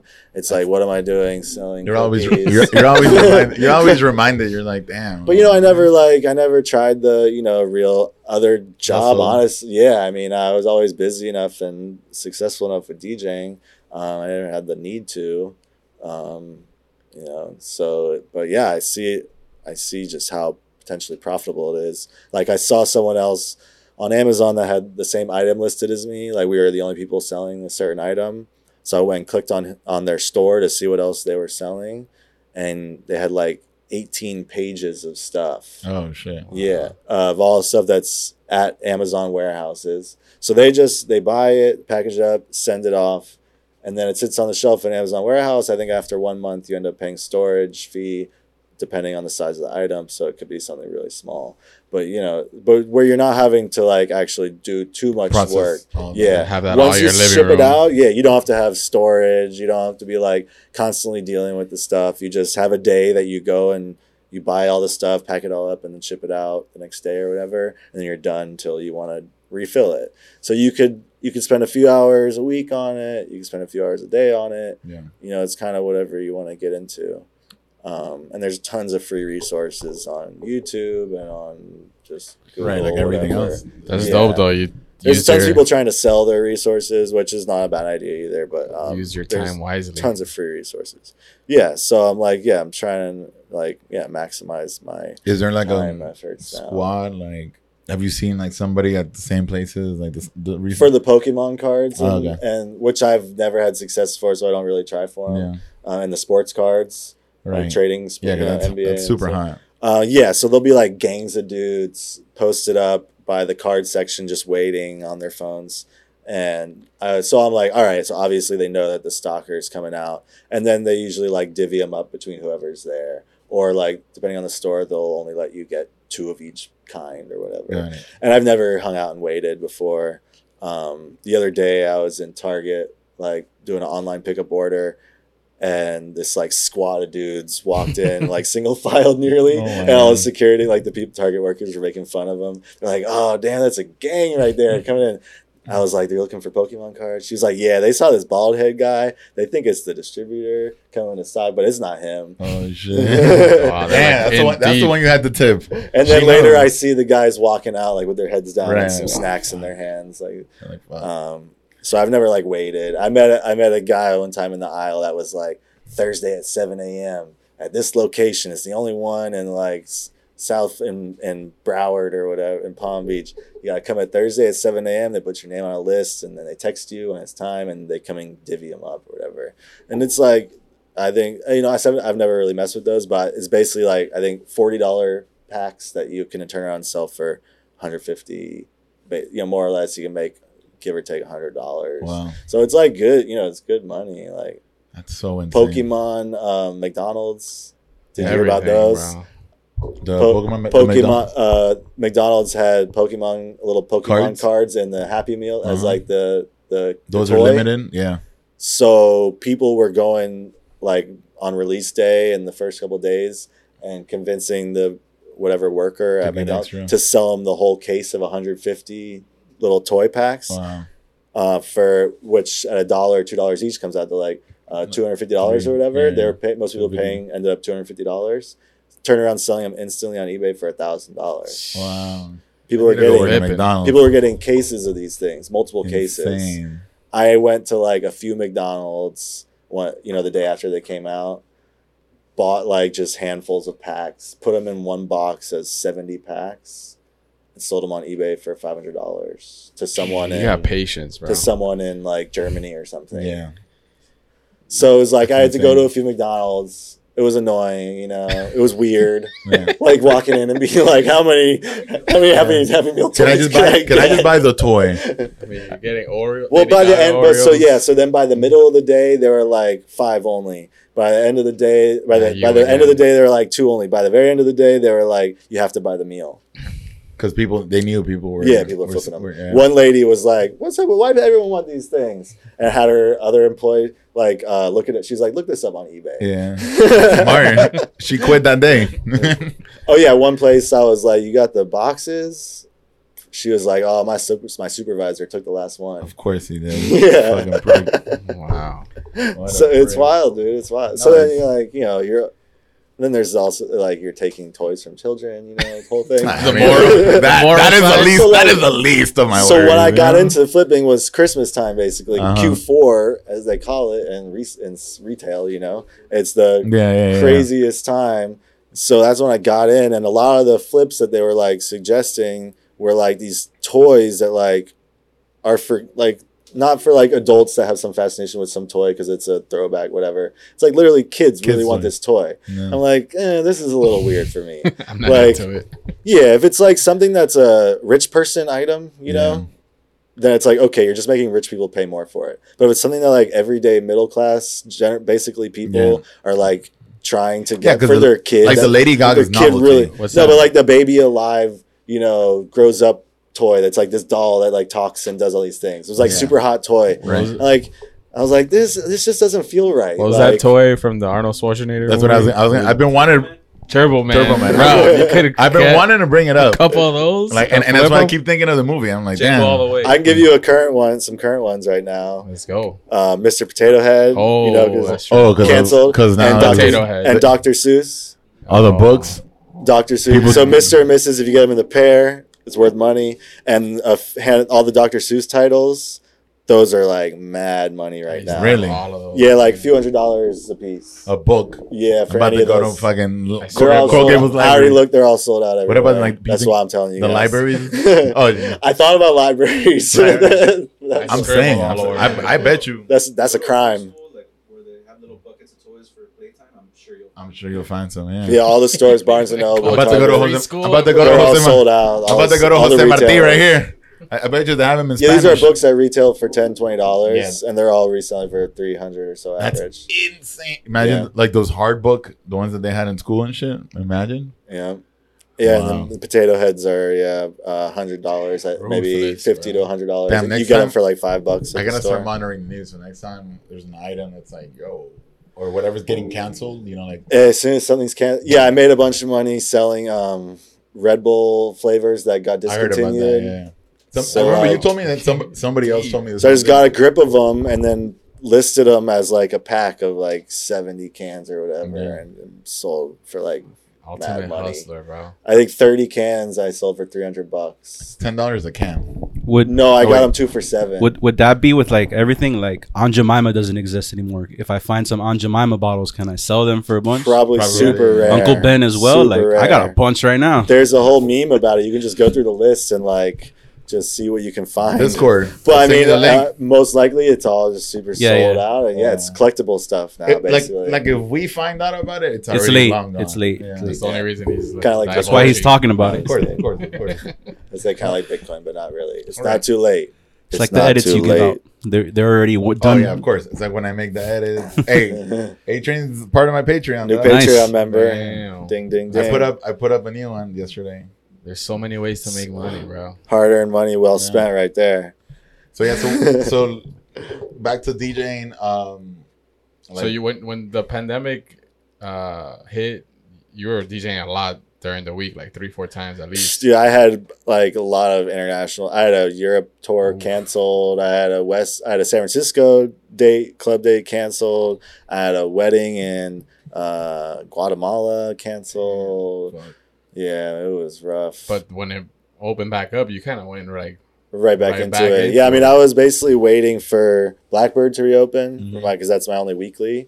So I was like, I'm not gonna really jump back into it until that happens, and then I'm back in. And as soon as that started, I've been Give Thanks booked every weekend since. So. Have you started to like figure out how you're gonna balance the flipping and trading and right now, I mean, all at once? I was doing a lot of legwork, like in the last months, and then this last month or so was probably my most profitable month reselling, and I put out the least amount of work. So I'm dialing it in. You know, it's so complex. It's not complex in the way that you should be turned away to getting into it, but it's so diverse and complex. There's so many moving parts and so many ways to do every single thing. That's like, you know, you're constantly learning and getting better at it. And I see it happening, and I'm like, all right, cool. It's a great alternative, like, side stream. And, you know, especially if you can send off, you know, hundreds of items or whatever to Amazon warehouses, and then you just watch the sales go through while you're DJing and while you're sleeping. Like, that's pretty awesome. When I'm DJing, I see sales pop up and That's the stuff. best feeling when Like, you're man, making that's money good. while making money. Yeah, I also rent my car out on Turo. I have a kind of nicer car, so they're more desirable, but I raise the price up like all the time, and it keeps getting rented out. And now my car's paid for. I haven't paid, you know, my car's been paid for the last, I don't know, so many months since You I- Airbnb your crib or just my bed. I love the Ladies, hustle, bro. just Yeah, kidding. no, it's dope. Super dope, bro. Yeah, so like I'm all about. I always knew there was opportunity to have like multiple streams and all the side hustles, but I was always so successful with DJing. I never explored that much, and so now I'm exploring it. And it's like, all right, this is pretty cool. I kind of feel the same way. Like, for not because of that, but it's also because, like, I love DJing so much that I put 100% of my time into that. And, yeah, that's the most. and I know that Yeah, you're- I like ultimately that's the one that's my passion and what I really love to do. I don't like enjoy selling cookies, but I just enjoy making money. You know.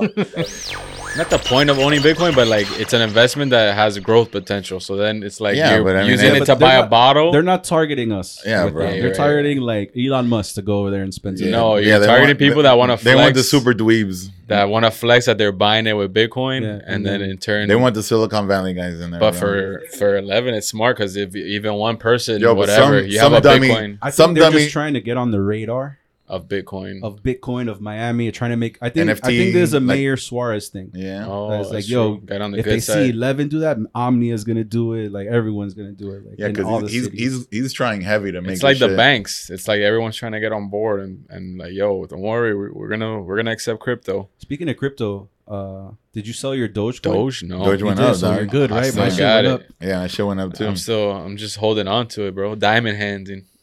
I was listening to a podcast and this guy said, as far as he says, Dogecoin is kind of trash because it's like shaky, but Bitcoin, if you save and don't sell for 10 years, there's an 80% chance that you're gonna make quadruple the amount of money, and if for 20 years if you don't move it, 100% chance you'll be set for life. Yeah, though it's like what Adrian said. Like, you know, if you just invest every little bit that you can over time, I'm gonna start hitting up like Wharf, like pay me in Bitcoin. right? And then that's the real, because you're not spending to get it. They're paying you in an asset that's growing. Yeah, I mean it's you know it's similar. So growing up in Nicaragua, I mean it's how it is in other countries. You know, the values of the dollar. In Nicaragua, you always wanted to have dollars. Like, people want dollars because, you know, it goes up no matter what. So like the dollar is always stronger. So Bitcoin is just outstronging the dollar. The only thing that scares me is the actual technology of it. Of like, Dying. yeah, or not even that, but I'm always like paranoid of like, yo, let's say I have all this Bitcoin, but then I don't have it. I've heard of what's his name. His wallet got hacked, and he lost all his Bitcoin. Danny Days. You know how hard it is for your wallet to get hacked because your password is like 14 different 88, random okay. words. Danny's.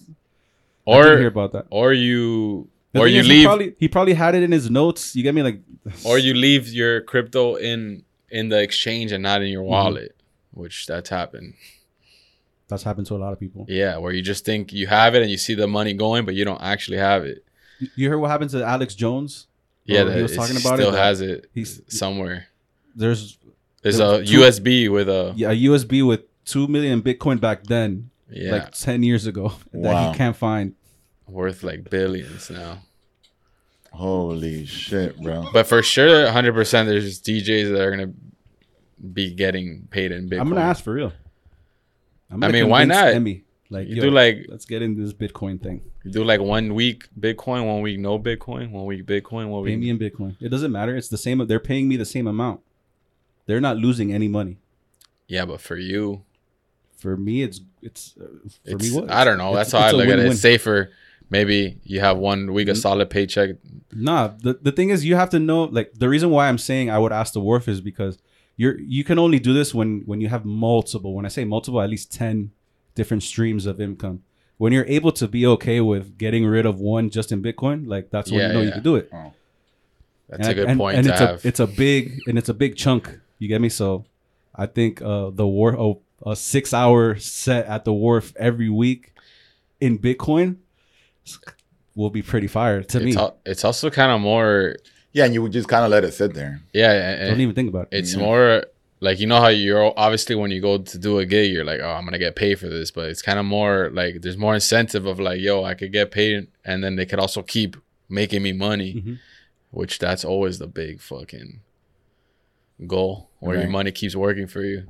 Now my money's making money, so I'm making money. But then at 11, you can't shell out singles. You can't ball out. You can't make it rain.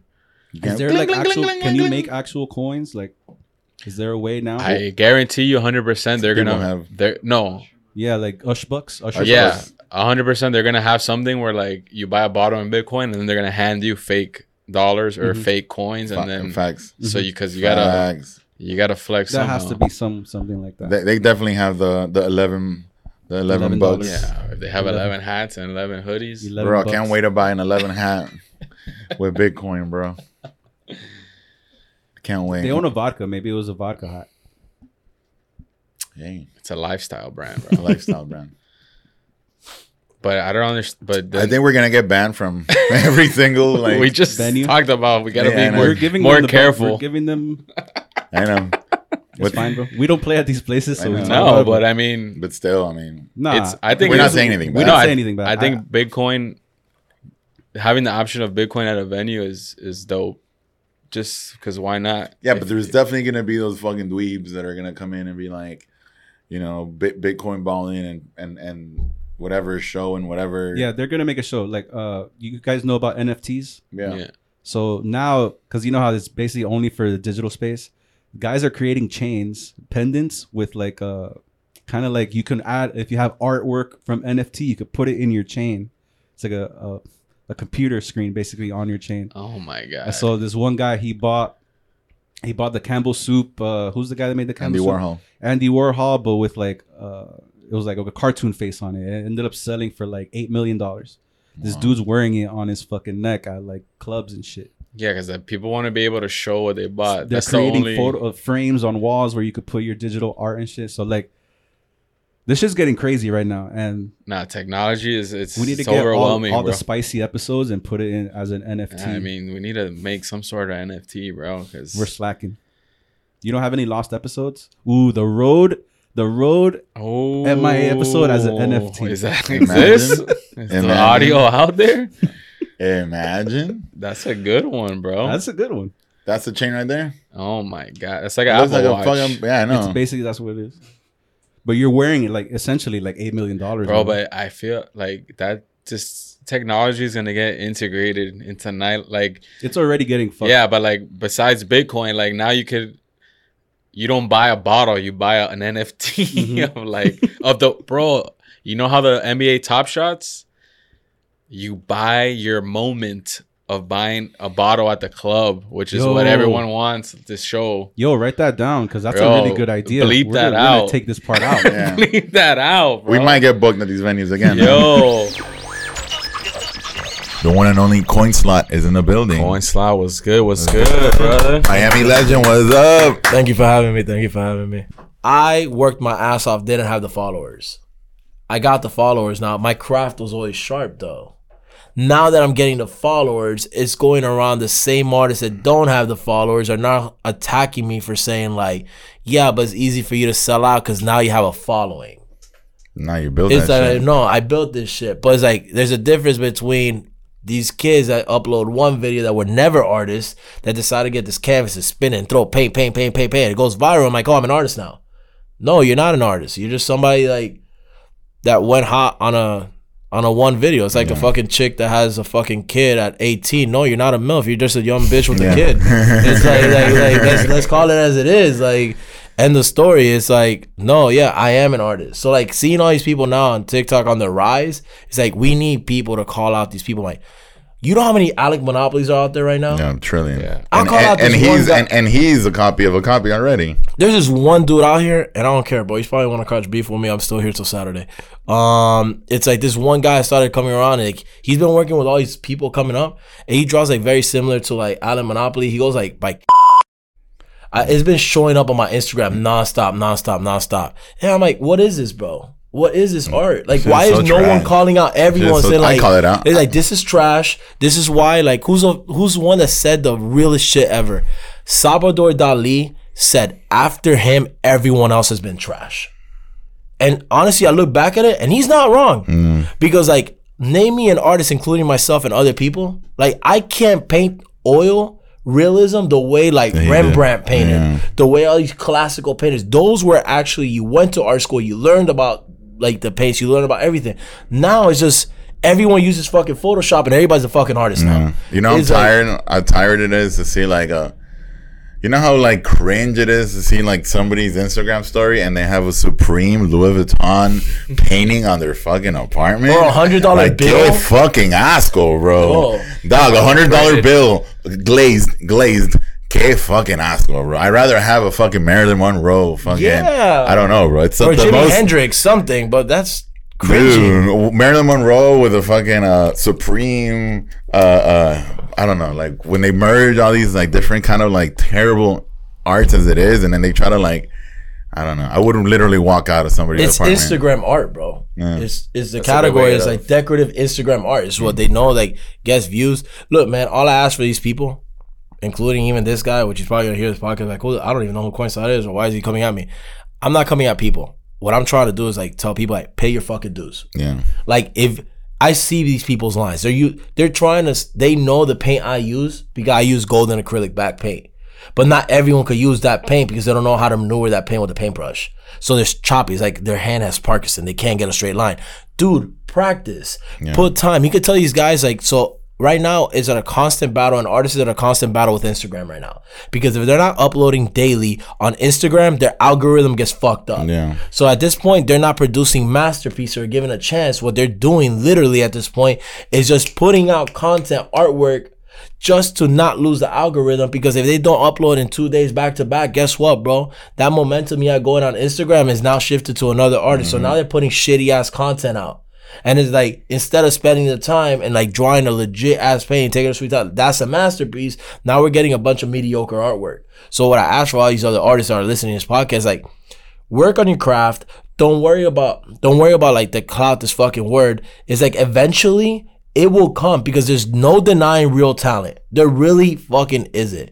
Like Edgar Allan Poe, all these guys, they were never recognized when they were alive. But it took them like other people discovering their stuff. Like, this guy was a master. This guy was good at his craft. But it will happen, whether it happens in 5 years, 10 years, or not with Instagram, it can happen in 2. But stay true to it. Start copying other people. There's a difference between copying and innovate and inspiration from others.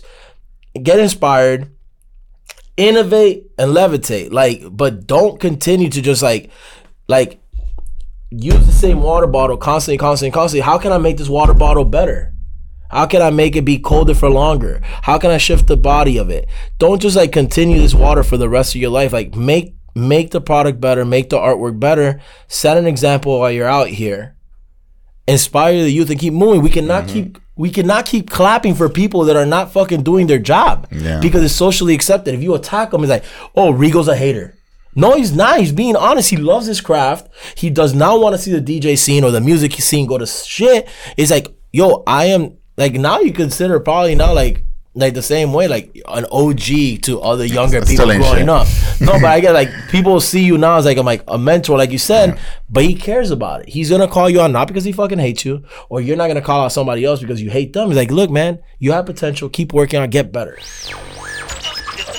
I remember when I first got a request for Drake, and it was a time when he was still kind of obscure. Yeah. And I had like the 2 tracks. I have a story. Go ahead. And it was at Heathrow, bro. And so hey, give me that Drake. And I remember playing Drake. I didn't know what he looked like. I didn't know, you know what I'm saying? Like, you don't know what they look like or their vibe. And I'm thinking like, this guy is like some Doug yeah, like a Rick Ross vibe. Like this guy definitely looks like Rick Ross, and then I find out he's fucking the kid from Degrassi. I'm like, how is this possible? Like this is not real. This is a Aubrey. spoof. There's no way. Yeah, there's no way that this is real. It's October's very own. I never watched Degrassi.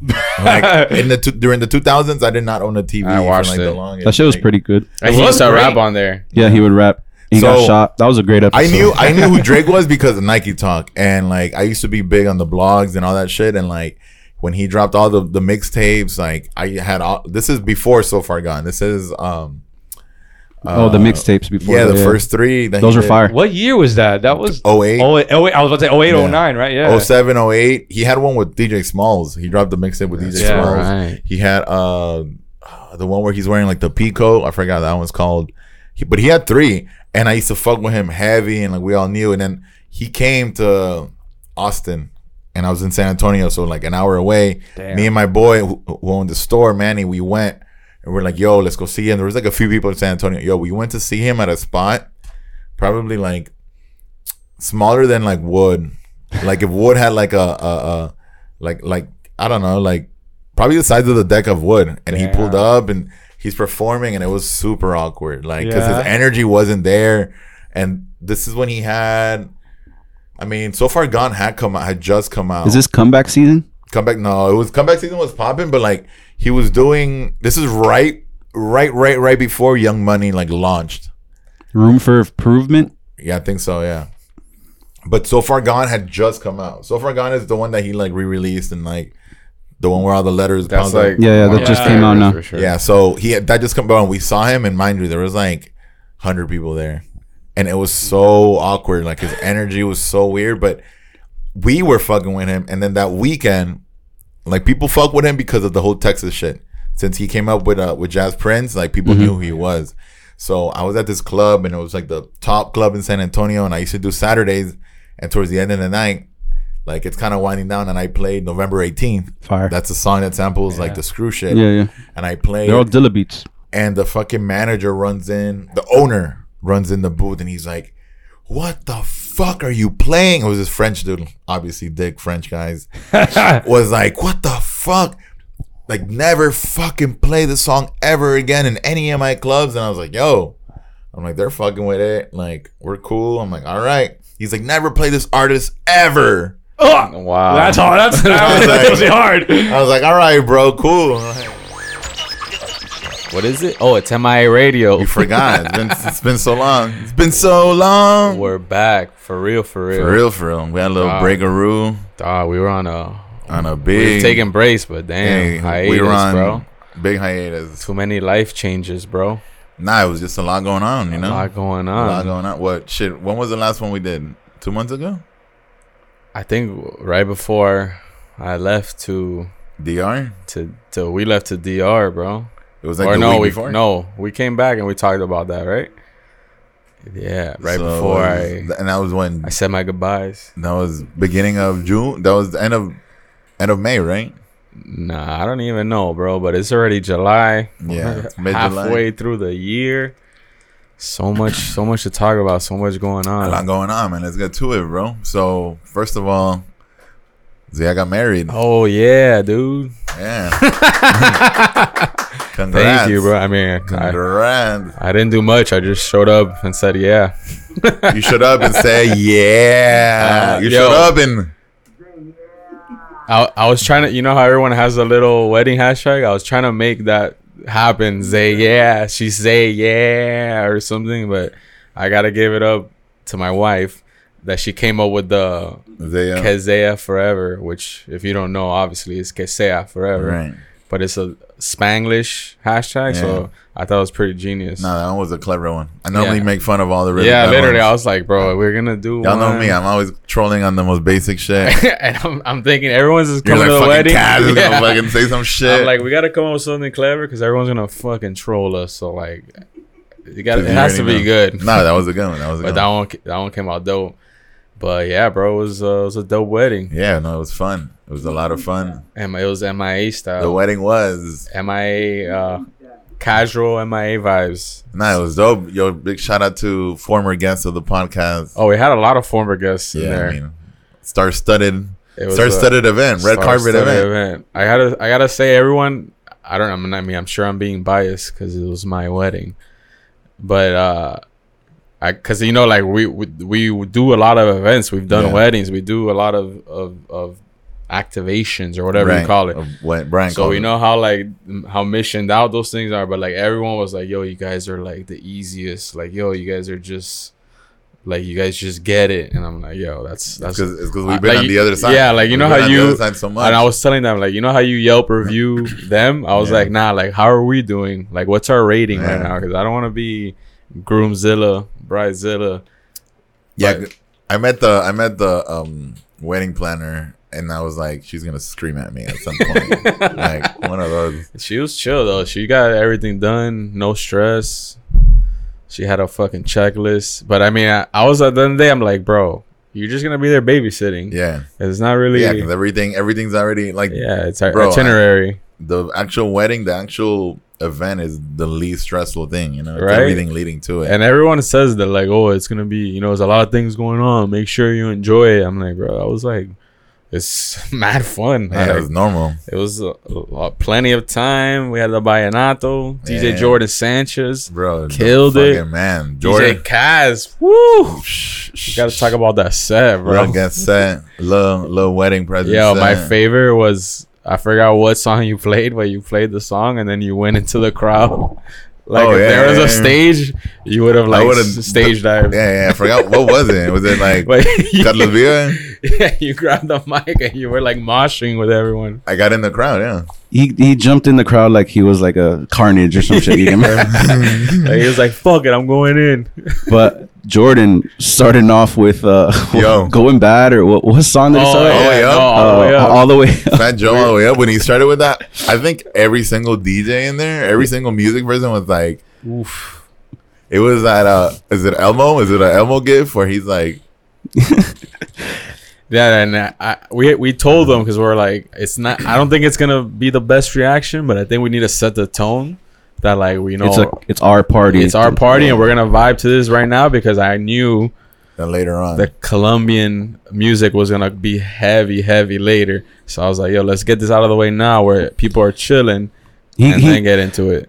Because I was looking at him, I just could tell he was very excited to play like that. He was more stoked. He was the most stoked.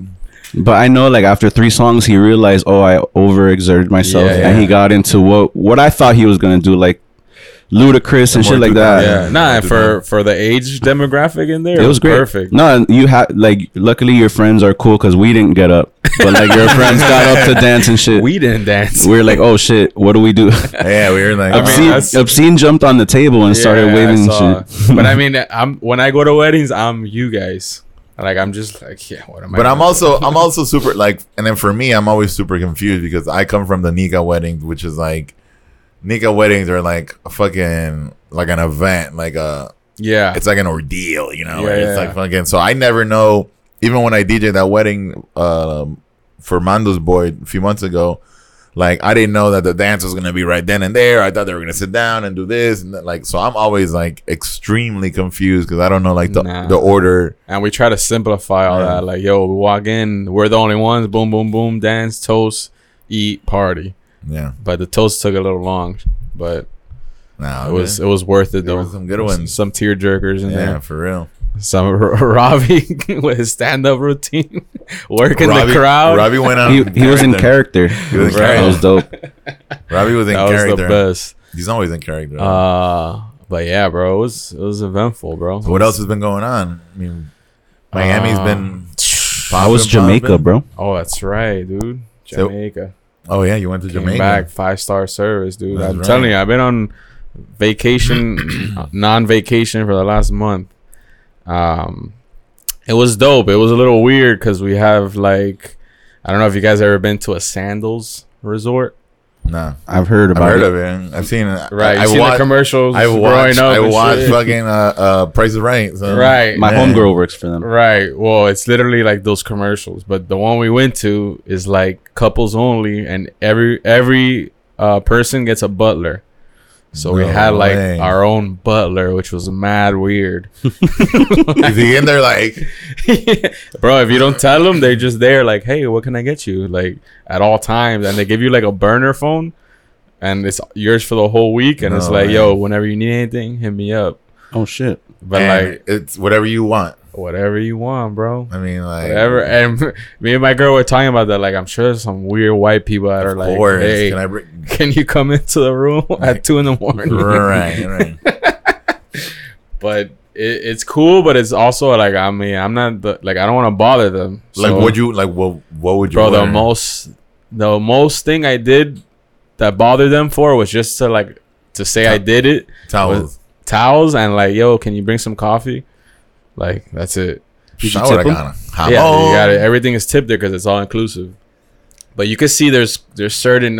So if you were like, yo, at 10 p.m., can you bring me like an egg omelet? Yeah, facts. Oh, or you tell them like, yo, I'm gonna wake up like at 8. I need that omelet there 8:01. Like they got that. I went to Cancun once, and like, you know how we are like with bartenders, you tip them a lot at first, so they take care of you for the rest of the night. So I gave like a Mexican dude like $200, and it was like Señor Avila. Bro, I tipped the bartender inside the quote unquote club. Bro, and this guy and dog, I mean, I don't came in the room with y'all, Paul. I mean, I don't drink like that anymore, but he just thought like, oh, they look young, like they're hip. So he was fucking me up, bro, and he was like, he would put less and less of the mixer and just alcohol. And I'm like, dude, he was texting his boys that they were gonna kill your ass. You gotta be careful there. He's like, we partied tonight, bro. I just got tipped. And then they see you the next day and they're like, oh, last night. Nah, I gotta talk about the DJ though. Tell me, bro. Man, is it good or bad?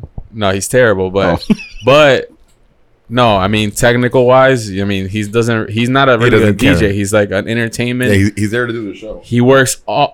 I'm saying that I gotta give him respect because that motherfucker clocks in at like 7 a.m. and he works all day doing like waiting, bussing, like cleaning, like just normal resort shit. And then at 9 he changes into a suit and he does the music in the patio. Then like at 10, 11 he does the DJing inside of the thing till like 2 a.m. So he's like 8 a.m. to 2 a.m. just grinding. That's crazy. But the crazy part is that like obviously he's not the best DJ technical wise, and they don't really have equipment. It's like a mix board and his computer, and he has like virtual DJ or something. But bro, that dude was like hype after everything I just said he does during the day, bro. He was excited. Guy, that when I look at that, I'm like, bro, how do everyone DJ like that, bro? Why do we complain? Yeah, dude, I was gonna say that. Like, how do you complain? This guy would play the song, and I'm saying there's like probably like max 20 heads in this place. He would play a song, let it ride, and then just go to every table and dance with the people and like entertain them and like, hey, how you guys doing? It's like on some Senior Frogs type shit. Yeah, I mean, it's resort vibes. And like if no one's dancing, he's like starting to dance. And I'm like, yo, this guy was working 7 a.m, bro. That's crazy. No, I mean, that's fun though. Like it's part of the experience, you know. You know, white people are like, "Oh my god, I can't believe the DJ is dancing with us." Nah, you know, bro, the white people there are hilarious. But then I'm seeing this, but then by day 3, he's doing it like it's the same shit every day. Yeah, and I'm like, damn, that's tough, bro. Yeah, because he knows it's repetitive though. I don't know, man. You never know. Like maybe he hates sweeping and all that shit during the day, and he's like, "Oh, you know what? At night, I get to fucking play around." True. It's perspective. I mean, that's what I'm saying. He was like, bro, the most excited, bro. And he's not like, for the most part, he's never gonna see those people again, so he can do that same little routine for the rest of his life. He did. Yeah, every night it's the same shit, it's the same show. Every night it's the same fucking show. Stop believing. Yeah. Bro. Hyped. And then, but then it's a resort, so like you could tip him. I didn't do this. You could tip him. Don't get me wrong, if there was turntables there, I probably would have done it. But like you could tip him and be like, yo, let me play some music. But there was this other like Latino couple, young, and this dude was wild, and he just got on and played like bachata and salsa, and all the white people are like, what is this, bro? But yeah, you could do literally whatever you want in those things. Could have pulled up in the controller. I would have blew his mind, bro. He would have been like, there's equipment. He probably would have been hype as fuck, hyping you up. Nah, I'm like, I put him on the spot. I'm like, because he played California Love for the homie that was from the West Coast, and then I'm like, yo, you're not gonna play any Miami shit for me? And he's like, I got you. And I'm like, go, surprise me. He's like, nah, what? Give me a song. He's like, wait, what do you mean? He's like, no, He's tell like, me, I don't know. I don't work that way. He's like, go to Miami. I'm like, nah, man, you know, you do you. And he's like, nah. What if he's like, Pitbull's from Miami? I didn't know that. Oh, no, he played. That was the. What he play? Nah, I'm like, bro, you have to have Will Smith walking in Miami. I'm gonna make it easy for you. Yeah. And he played that, but he didn't have no Trick Daddy or of course. Rick Ross. Of course. Imagine like BMF. You thought you were gonna play BMF? Pitbull, MI, 305 Till I Die. 305 Anthem. That'll be fine. That would have been dope. All the white people watching me like 305 Till I Die. 305 Anthem. The lights come out. Sparklers. But yeah, bro, I was in bed by like 1, wasted. It's MIA Radio. We're back for another one. Special Recurring episode. guest. Returning. Damn, I'm already speaking. This guy's already, bro. Hollywood, I don't need the intro anymore, dog. Can't even have him on anymore. I gotta say, bro. I can't believe we even were able to snag him in here, bro. Wow. As a favor. Yo, I had to call TMZ. And they let us. This guy's schedule has been nonstop, dude. Everyone wants a piece of him, bro. The legend, as seen on the hit. We could say, we could say hit TV show, bro. I mean, we're 1 week in, but we could say it on critics are going wild. Heels on Stars. You read dude. You read the article on Vanity? I read it, bro. Variety. Vanity. Damn, fuck that one up. We got Robbie Ramos in the building. Robbie Ramos, a legend. AKA Diego Cottonmouth, bro. Yeah, he actually started as a Cuban. Hey, I like it. Hey, listen. I was still like, I want to do that. You know what I mean? I want to do something that excites that's what me. even made him even a little bit more uncomfortable. It was like 6 people, and you were like, 2 2 feet away from us. Yeah, bro. But you didn't care, bro. No, I don't care, dog. I think you need a little not give a fuck. Yeah, to you make have it in this bro. business. You have to. No, of course. I mean, you have to have that kind of mentality, depending, knowing that you're gonna play new roles. No doubt. And in fact, like when I work with somebody that I'm like, all they want to do is like look good or look cool or whatever, it turns me off, bro. Like, dude, it's not about that, bro. Right. We're doing this for something else. If you're doing it because you want to look cool or whatever in front of the camera, like, bro, you're fucked. That's like 70% of DJs.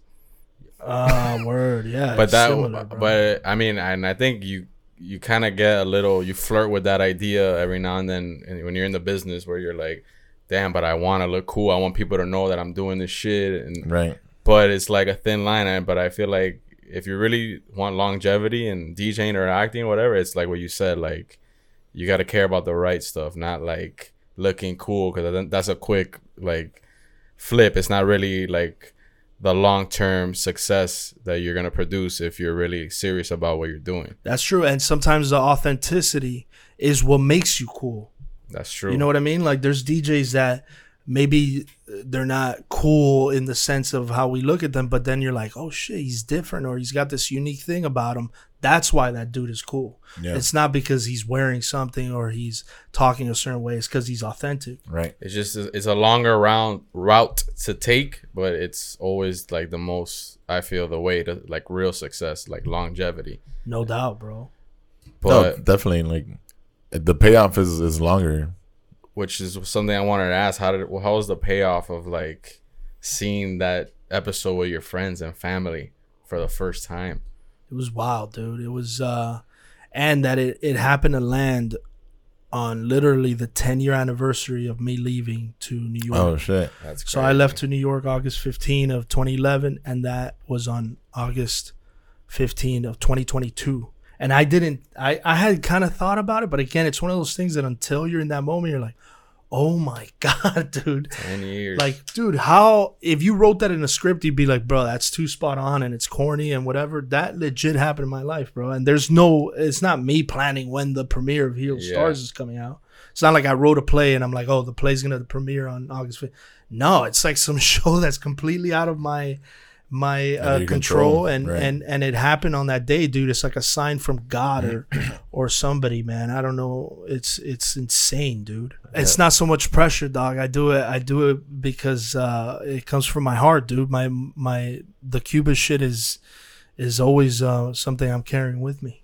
I like that. But you, especially now that you're getting deeper into Hollywood, because there's people don't like to talk about certain things in Hollywood because they're scared of like stepping on toes or not getting a role, right? Somebody, like or offending, being labeled in this side or that side, or getting canceled or whatever. Do you think like as your star level goes up, you think that's something you got to think about, or you just like, nah, I'm always gonna be 100? No, it's in the back of your head for sure, man, and it sucks, dude. It sucks because we live in a country where we could say everything we feel, but now it starts to feel like maybe if you're in the entertainment business or even any job, really, you got to start kind of censoring your words a little bit.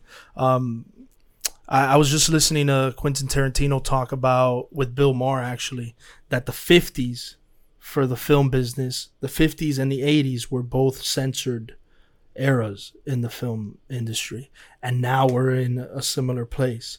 But one of the things he said, which kind of stuck with me, was he started writing Reservoir Dogs and True Romance and all of that when it was in the 80s, when it was censored. His movie didn't come out till the 90s when things opened up again and people were free to fucking do these wild movies.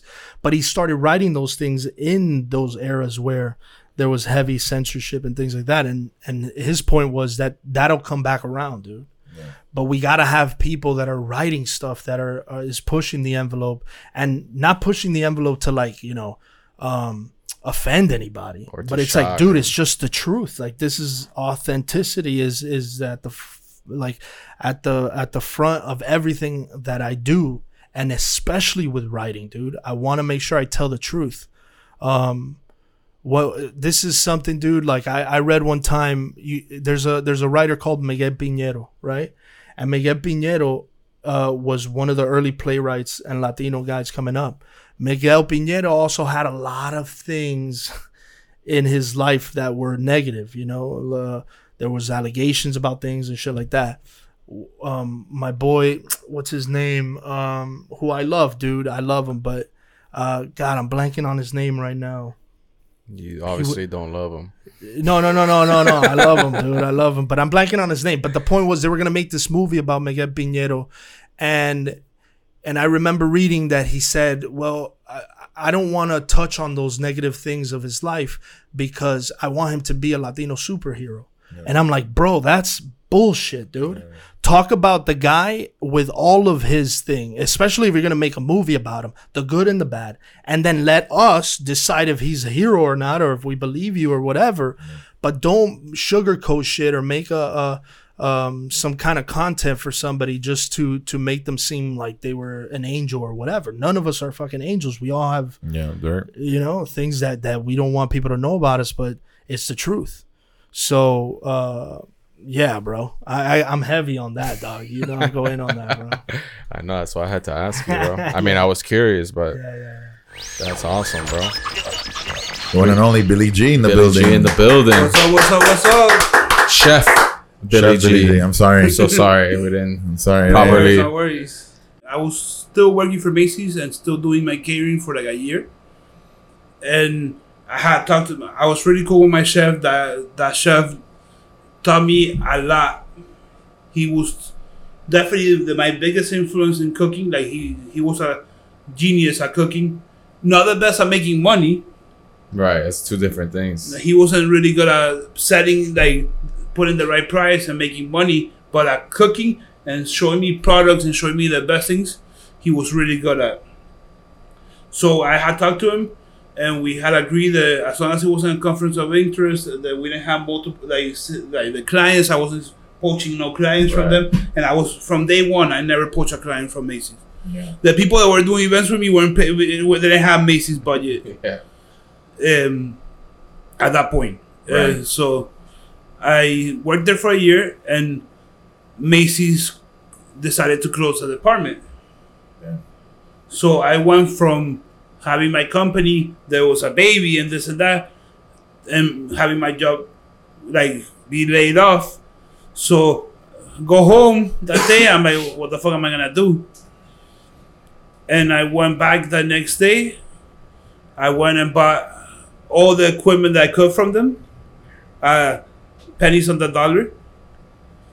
They gave me, because they liquidated the whole place. Wow. We had a warehouse in Hialeah. Was the original headquarters for Rodines. So we had the top floor. The bottom was all the furniture for Macy's, and the top was us. So we had equipment like in a mountain of things, like crazy amount of space, crazy amount of things.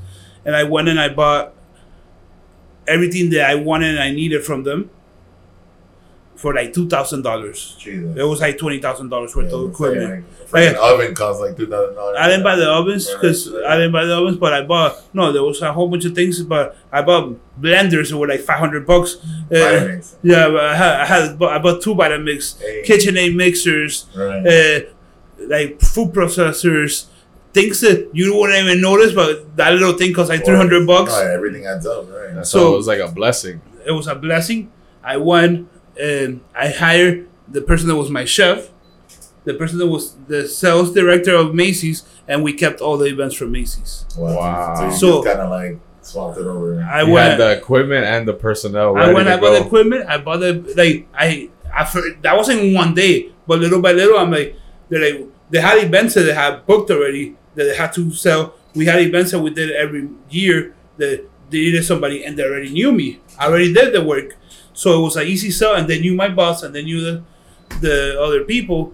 So we basically went, and I rented a kitchen behind a strip club. Fire. And Hialeah. Miami. Medley. Not Hialeah, Medley. What was the name of the place again? We've all been there for sure. It was Vivid. It was Vivid at one point. Oh, it was the one, yeah. It was Vivid at one point. Yeah. So where you got in trouble for playing my edits. Yeah. It was Vivid at one point, and then it was the Floppy Rooster. The Floppy Rooster. Because it had a gay strip club on the side. Floppy Rooster? Yeah. Jesus. So I seen it all. I seen it all. I've been it all. Like, I got stories for days. Did you talk about Ito yet? No, we haven't. Oh, because I was gonna say the furniture there is from the strip club. From the strip club. No way. No, there's stories for days. You've never gonna see me post a picture of a celebrity. Of course. And I've cooked for 1 million people. Right.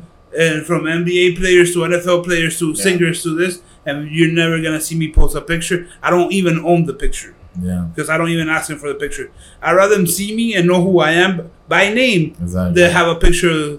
Like, the people that need to know who I am and what I do, no. Exactly. I tell people the same thing. I tell that to DJs a lot because I'll be like, yo, I was with so-and-so, or like in casual conversation, or I went to the studio and your friends are like, why didn't you get a picture? I'm like, because the first thing I want is for them to, like, first of all, I don't care about the artist because I already have the manager's cell phone number and their email. And that's what I care about. And nobody knows that artist doesn't book anything.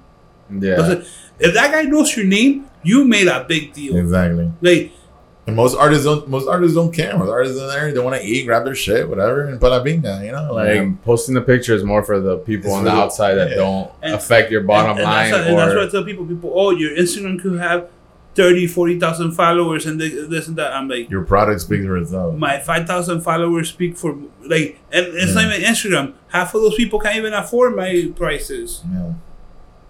It's like the word of mouth is what's worth more. Your reputation. And it's the cosign too, because you're in some pretty high up groups and you're in some pretty, top tier, circles that you are the go-to guy. Like you said, the Grutman, you did sandwiches for Grutman. You were on his IG and everybody was like, oh shit. That's why some people, why don't you do more stuff like that? I do stuff like that all the time. You just don't know. Yeah. Like, it's just so single I posted, and you're never gonna see. I posted what he reposted. I reposted what he posted. You posted, right. I'm not posting. No, I've cooked for a whole bunch of people. Right. Wait, when you cooked for Obama, was that like? Did you have to did they have to go through all your food, or like how does that work? That's a whole different. Like, I was one of the chefs. Like, that wasn't with my company. It was another company hired me to basically handle the kitchen while he handled the outside, because That's a whole different process. Of course. Like, we fed more Secret Service agents and cops than guests at that party. Wow. There was over 100 officers and Secret Service agents. Wow. Like, that's a whole different ballgame. And do they have to like background check every single employee got background check. Every single employee got checked. Like if it was TSA when you got there. We were at Alonso Morning's house in Pinecrest. The top of the garage, we were in the bottom of the garage, and that's where we set up a kitchen. We brought all the equipment, and halfway through our prep, they come and they tell us that we gotta leave. They come with the bum ducks and the this ducks and everything. It's a whole process. Everybody had a little magnet chip, so you had areas that you were tracked. Wow. So you had areas that you couldn't cross. So I always tell this story to people. We're in the backyard is huge. I'm behind the garage. I had to take a piss, and I wasn't allowed to go to the bathroom in that area at that moment. So I go to the back, and I'm taking a piss behind a tree. And then I come back. As soon as I turn around, there's a guy that jumps fucking from the roof. And I fucking take a shit. Like, I take a fucking shit. And there's a fucking sniper going to have lunch. And he's talking to me, Chavo, all normal, and I'm freaked the fuck out. Like, I'm mumbling, like, am I in this fucking, like, 6'4" white boy from, like, Arkansas, blue eyes, with a fucking... Blackwater motherfucker. With a fucking sniper rifle, and I'm freaked the fuck out. Like, and he just has, like if he dropped 2 feet, like 2 inches, stop. Yeah. Like, standing up like that. Came out the roof. Like, he came out. That's funny. He even has a lunch break. You never think of like a sniper getting a lunch break. I was just fucking cagao. Like, I was yeah, we got food. You're like, what the fuck? Damn. But it was definitely a dope experience. No, I bet. That's crazy. I mean, well, then that's what Zaya asked is what I want to. Do they scan the food? Is that like, oh, this bread doesn't have a knife in it? You know, like they had like coming in. Or, we had 2 agents at all times in the kitchen, like just watching us work. Yeah, and they do the dogs with the bone threads and stuff like that, but they're not like they don't have like an official tester. What I can tell you though is Obama or they have a chef that travels with him, and you really don't know if he ate your food. Wow. Because somebody takes him a plate, but you don't know if he ate it or not. Right. Because you don't get to him. You don't reach to him. Of course. But that was that like a big event or like they were just having a dinner party? It was like a gala for okay 60 people, something 60 guests. At Alonso Morning's house. The top of Miami. I guess the Democrats were there. Yeah. Damn. Lennar. Half of the Heat team were there. Pat Riley. But you see, that's what you were saying about posting pictures and this and that. Is like you couldn't. Of course, no, that one is. But that's like someone tastes your food there and they're like, "Yo, I really wouldn't have been able to set up." They have blockers. Your cell phone didn't work there. That's kind of Like you wouldn't been able to take a picture. You probably took that picture. You probably gotta find out. Shot. You got shot. We got the pride of Hialeah. Yeah. Or the pride of Kendall. Yo, you got No. First 3-timers, right? First ever 3 timers on the podcast. That's not good. That says a lot, bro. That says a lot, bro. And thank you, man. And three's a charm. Second appearance. Yeah, second. I'm glad to be here. Thank you guys. I mean, thank you. Really thank you. Legends. I know Yoey fucking held you guys hostage to have us back. Please have me back. Come on, I'm gonna break that record. Gotta be number 3. We've been trying. We got the 2 hats and Mario Ramil in the building, Yes, bro. sir.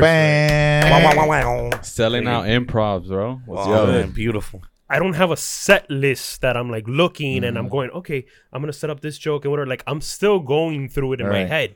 So actually, I saw Steve-O. Not a huge fan, but I was curious to see him do stand up. Right. And he's somewhat kind of new. He's been a few years in, but he doesn't dominate stand up. So he has a very like timeline. Yeah, like he's very like by the book with it. Right. And somebody was at the improv. Somebody just shut up and said something. And at first he was kind of like, all right, dude, like settle down, dude. Yeah. And then he kept going and the guy says something and he goes, hey man, why don't you shut? And it wasn't even like a funny like rebuttal heckle thing. It was like, man, I'm trying to fucking my best up here, man, and you just keep talking shit. Shut the fuck up. And at that point it was everybody's like, this is kind of abusive. Like, and yeah, to the point where like a cop came and took him out, like, and he was like serious about it. Like, I don't like that. After that, it became awkward. Yeah, because you got to. I mean, I've had situations like that, and it's very similar. Yeah, like and I don't look, and I don't talk on the mic, and I've told a lot of people like, and it's funny because now people gonna be like, yo, I bitched at her, and I'm like, yo, like I regret a lot of those things, but some people did deserve it. But at the same time, like being in that position, you're kind of like, you know, you step back and you're like, damn, okay, I sound kind of rude or whatever, but you have to kind of know the presence or whatever. But and it's also not, the idea that lady probably paid to see me. Yeah, that's what I don't get. But that's what blows, because with the DJ side it's different. Like obviously you don't know who I am, and I'm DJ and whatever, and you're cool. But then when they get more aggressive, I would be more aggressive back. So the comedian, like you paid a ticket. I never get that. There's a line like I'll address you in a nice way because I do know in the back of my mind you probably You like to dress people? Yes. address, you horny fuck. And no, I'll address them early on and just be like, kind of like, all right, you know, maybe like a little joke or whatever, because I do in the back of my mind know that they paid for a fucking ticket. But once they disrupt the show for everyone, it's like, yes, so did everybody else, and it's not just a show for you. You know what I'm saying? Yeah. So respect the other 300 whatever that's people. That's always my thing. Like, no matter, even if they don't know me and they just came to the club to whatever, it's like, bro, you came to have a good time. Why are you gonna be all negative, Nancy?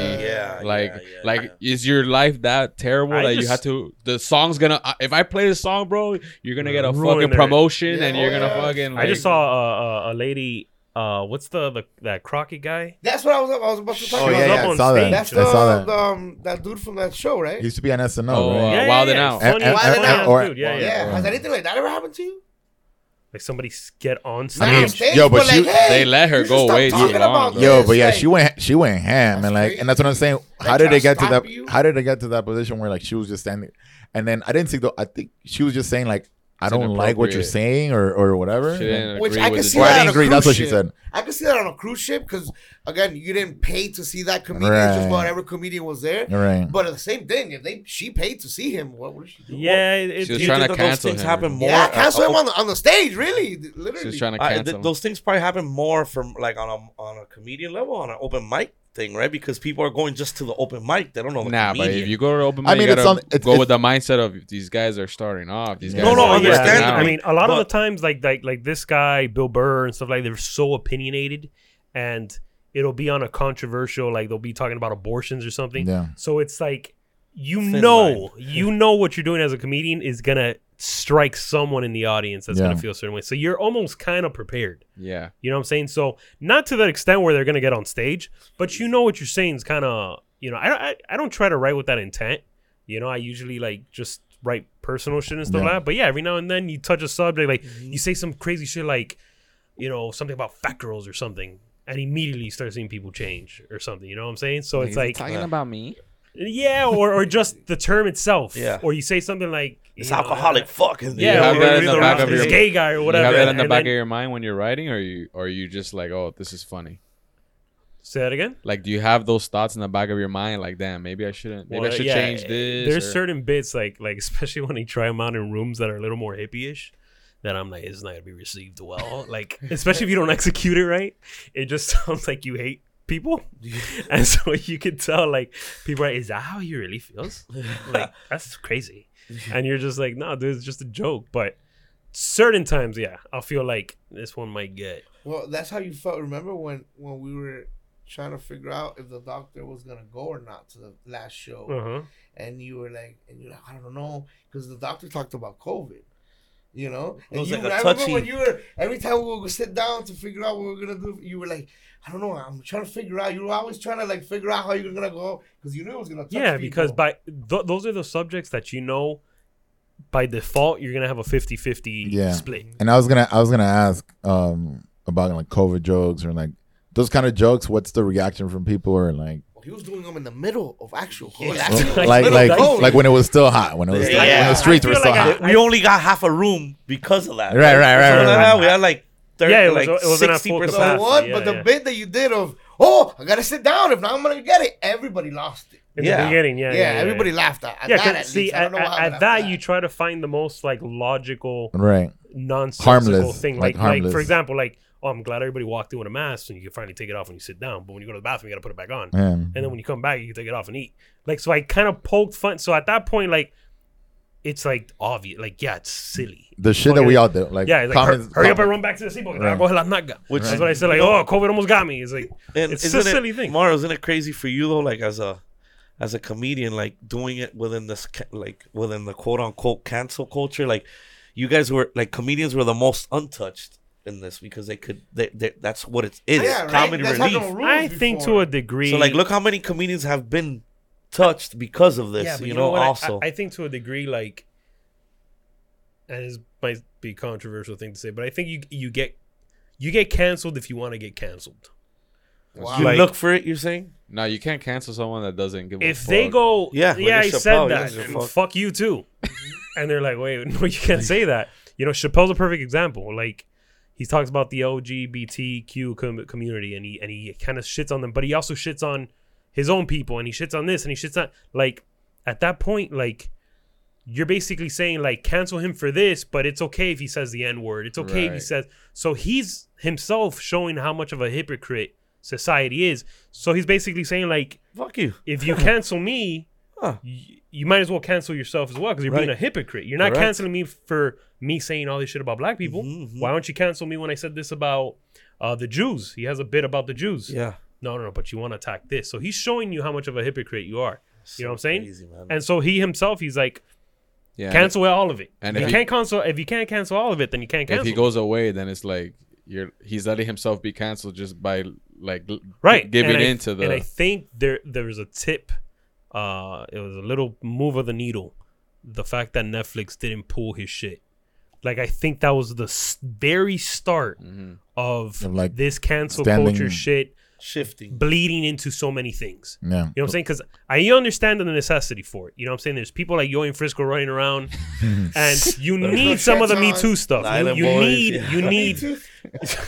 You need to control these freaks, right? But when it starts bleeding into other areas, like, I don't like what you said about this in 2001. Right. Let's cancel him in 2021. Like, I don't think it should work that. Like there should be a statute of limitation on things. Obviously, if you raped and shit like that and it's proven, then whatever.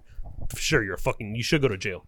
But for other things, like, dude, if you're a comedian, your job is to push the envelope. Your job is to, first of all, you're in a sanctuary right there. You know what I'm saying? Like, people know that you're going to a comedy club to hear the shit that you can't hear out there. Yeah. This is a private place. You're gonna hear crazy shit.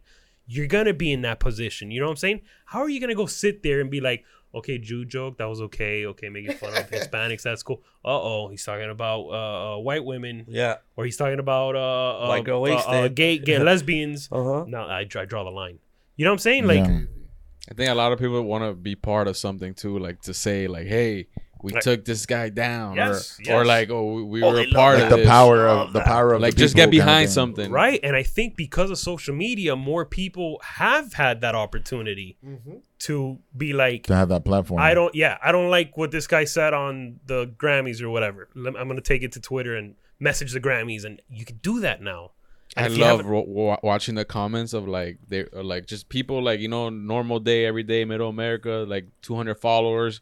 But they like will reply to something about an article about Dave Chappelle, and it's like you could tell they just want to like say, like, today I went on Twitter and I fucking did. Gave it to the man. Yeah, and you know, I did my due diligence. Yeah, you know, I nobody even read it, and it's like, but he did. You know what I'm saying? And I think because of social media, that whole movement's been pushed a little further than it should have. You know what I'm saying? But again, I think the Netflix thing was the first step to them kind of being like, all right, let's not get too carried away. Like, there's still freedom of speech, you know what I'm saying? Yeah, and also, I think since the Netflix thing, and maybe a little bit before, I feel like the canceling only lasts a little bit. Like, these cancel culture people have, like the time, like it's time heals all. They're canceling. He's good now. They're canceling so quick that like people are already forgetting. They cancel faster. Yeah, you know, next they cancel fast, but they uncancel faster. They forget about things. Like, that just shows you how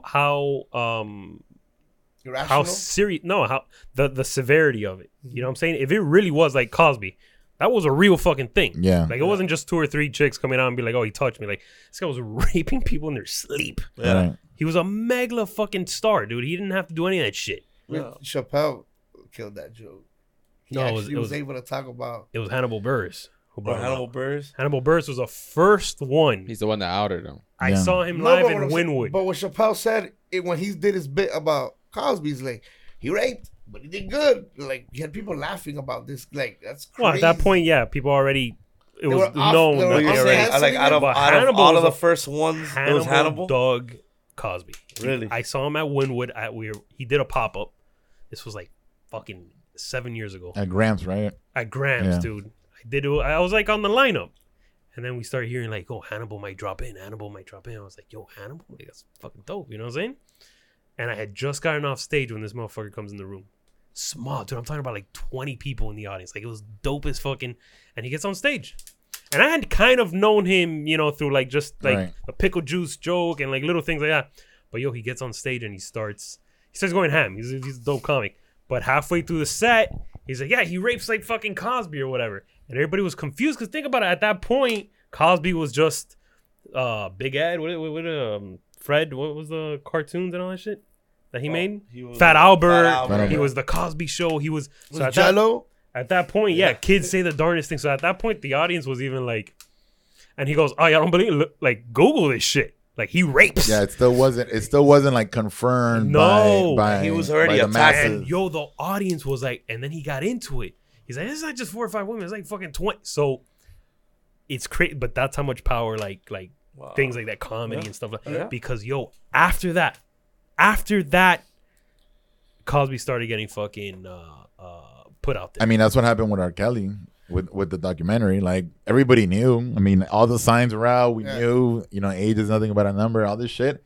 And then the documentary came out, and motherfuckers wanted to collect. You know, A week after the documentary, I almost got. Have you seen him like in Zimbabwe? Thrown at me by a girl for playing R. Kelly. Can you play it now? Have you played it? Oh, I played Fiesta. No, I can't. You never play Fiesta? Look, Fiesta. No, Jay-Z's like, I won't play R. Kelly by himself. I've done Gigolo. Oh, that's all by himself. But it's Nick Cannon. And he's on the hook. I've done on the hook, but then like on the hook, I'm already mixing out. We see Yandel one. I throw Yandel without him. That's the only one I missed, bro. See, I throw that one without him. I started at them. How? No, bro. It's him. No, it's him. That's the song. Turn it up. I can't. Have you seen him recruit? It's the most gangster video. He's like in Zimbabwe or something, doing some concert. He's like, who wants to go back home with me? Yo, you gotta get your vaccination. I was upset. Yo, Fat Joe one. Yeah, dude. Yeah, that. But I, you know what? I've played it a lot, but I get out before the hook. I don't even play the hook. Or sometimes I play the hook. But dog, hey, I was obsessed when it first came out. Trapped in the Closet. Oh, that sounds awesome. All that amazing. But now you know it's real. It's amazing, of course. Who was trapped in the closet? I mean, there had to have been. Has anybody gotten mad at you guys for playing at any moment before he died in the middle? Michael Jackson? No, never. Right? Michael Jackson? Never even noticed. Okay. Nah, but he was canceled for like half a second. No. But that guy reached such a level of stardom. That even if people did give you shit, more people will be against that person giving you shit. The video of him just standing there for like 8 minutes and he's just like, and people are crying, goosebumps, bro, for no reason, bro. He just standing, he pops up, and then motherfuckers like you see the little German girl, fucking balling, bro, and he's just there. There's only a few people that in history that have reached that. All right, here's a question for you guys. And when I was working at the state. I used to take census like this. Who do you think's historically, who's a bigger star? Or who has more longevity within their field? Elvis or Michael Jackson? Same. You go with the same. Michael Jackson for the younger kids are not gonna know who Elvis or give a fuck who Elvis is. So to me it's the same, it's just a little later. Cause I have them until Michael Jackson died, I had Elvis on top. Like, I love Elvis. They both kind of changed the landscape of the music. I don't value, and this might be super left field. I don't value like Elvis. I don't value like the Beatles like that. No, like no, like I don't know. They weren't in my spectrum growing up. You know, right. That's so like no. But what but there's a lot of people. Erased. Yeah, but there's a lot of people that I get it. I same here. But like I'm saying, like just taking your like for example, you don't value them, but you know them. Exactly, Like, who do you and that's what I was gonna say. But because there's people that look at Elvis, like fucking bigger than Michael Jackson. Yeah. Right. Which is insane. to I me. had that. Like, who do you I think had it like will that. But live I think Michael Jackson farther? is known more. Michael Because- Jackson? Yeah, I because think he still was in that 80s, 90s. Yeah, there was TV, there was Yeah. MTV. Yeah. He got that. I think Elvis' impact at that time in the generation and what he did, and for those people, is bigger than Michael Jackson. But Michael Jackson will have a longer longevity of a career. Like Madonna. It's crazy how many Madonna, I Yeah. think Madonna's Like- music will never die. he Yeah. was That influenced shit's by dead like already, his, bro. No. Nah. Elvis was always influenced by soul, by all the like Yeah. urban music. So like he would go to like those coffee shops. Elvis was the original Slim Shady, bro. Yes. Yeah. I was gonna say that. Eminem did He's the the same original. thing. He's the original like I love artist Boy. that like crossed that barrier from just. He's like, hey, I white like people what they're music to doing. Let me black do people it music, but it's the both. white Let me way. fucking do this and shake my ass. You Yeah. ever seen the movie where he meets the president and whatnot? Nixon. Oh, The Nixon and yeah, Bro, yeah. Oh, that good movie's- movie, like bro. he really thought like that. He was really like a gangster. But that's what I'm saying. Like that mythology of him still lives on. Like he didn't play by. Right. He was just bigger than life. Yeah. And hold up, in the same thing, He thought he we're wasn't talking about either. Elvis and Michael Jackson. We can go into other groups or other circles or whatnot, or in a couple years later, people might be like, "Elvis, Michael Jackson." Nah, bro, it was Tupac. Tupac changed everything. Like some people have Tupac there. Yeah. Some Right. people have- Right. People hold No, their, yeah, I their mean, art it's is different. different, man. And it's different. My friends It's- from yeah, LA, it's true. Like, my cousin, it's Tupac. I'm sorry, it's Tupac. Yeah, to them. But look, for example, Michael I Jackson. think if you talk to like someone that just came from Cuba, I think they're more likely to know Who Michael Elvis Jackson and is. Jackson and I know, Tupac. I know, Oh for no, sure. for sure. You know what I'm saying? Or someone Yeah, I that mean, just It's a came specific. I mean, yeah, but Huh? that's a specific. but it's because the world Let's stopped. just say anybody that just came to the States. Like Yeah, I I'm feel saying, like they'll third world country type, like you barely have TV. you yeah know who they'll Michael probably Jackson know who is. Elvis That's and it. Jackson. Yeah, more than Elvis. But we've also come encounter with Right. people that say that have told me that Beyonce is the greatest artist of all Of all time. time. And I'm like, I had an argument with. Whenever an argument, I just stopped talking, and I was like, "Okay, cool." Wow. No, Beyonce's the best. I'm like, what am I talking to Kanye now?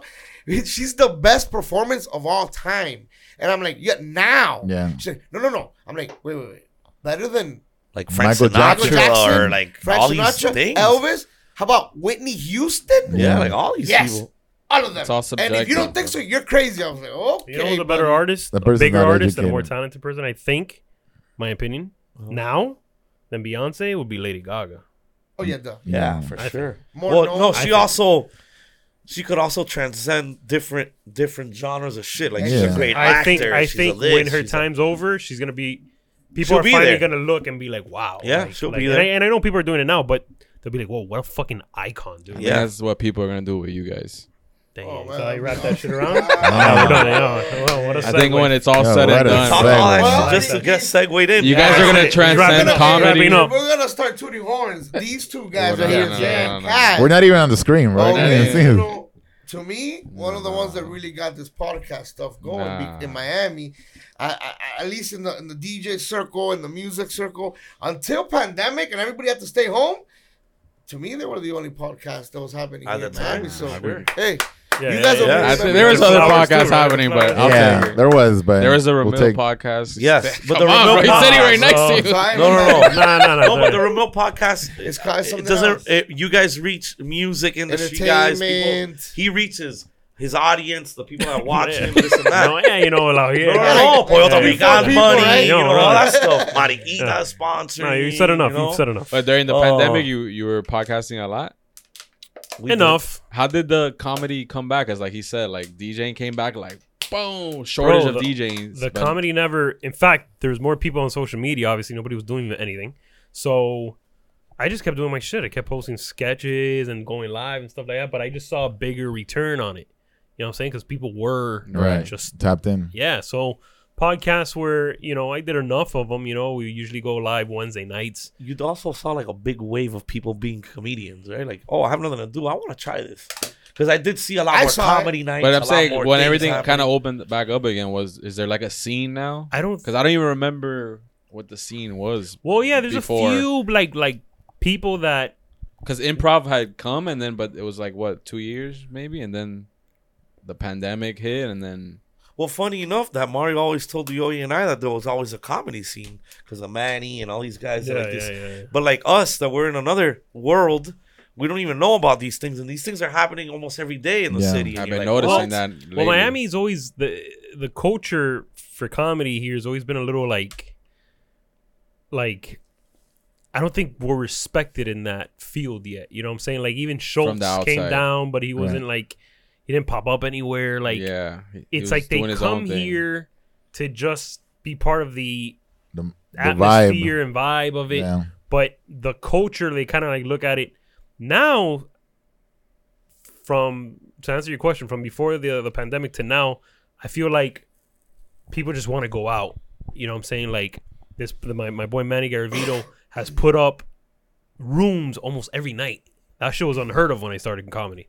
Like to get up every night. So I think the culture of comedy is definitely getting more space to work on your craft and really fucking, flush out jokes and get in front of a crowd. Like that shit was never really, for me, I would have to do like a bringer show at the Improv. You would have to bring 10 people on a Tuesday night to get 5 minutes on stage. And sometimes you'd be like the fucking 25th comic to get on You're like, stage. yo, but I have 9. Oh, you're the 30th.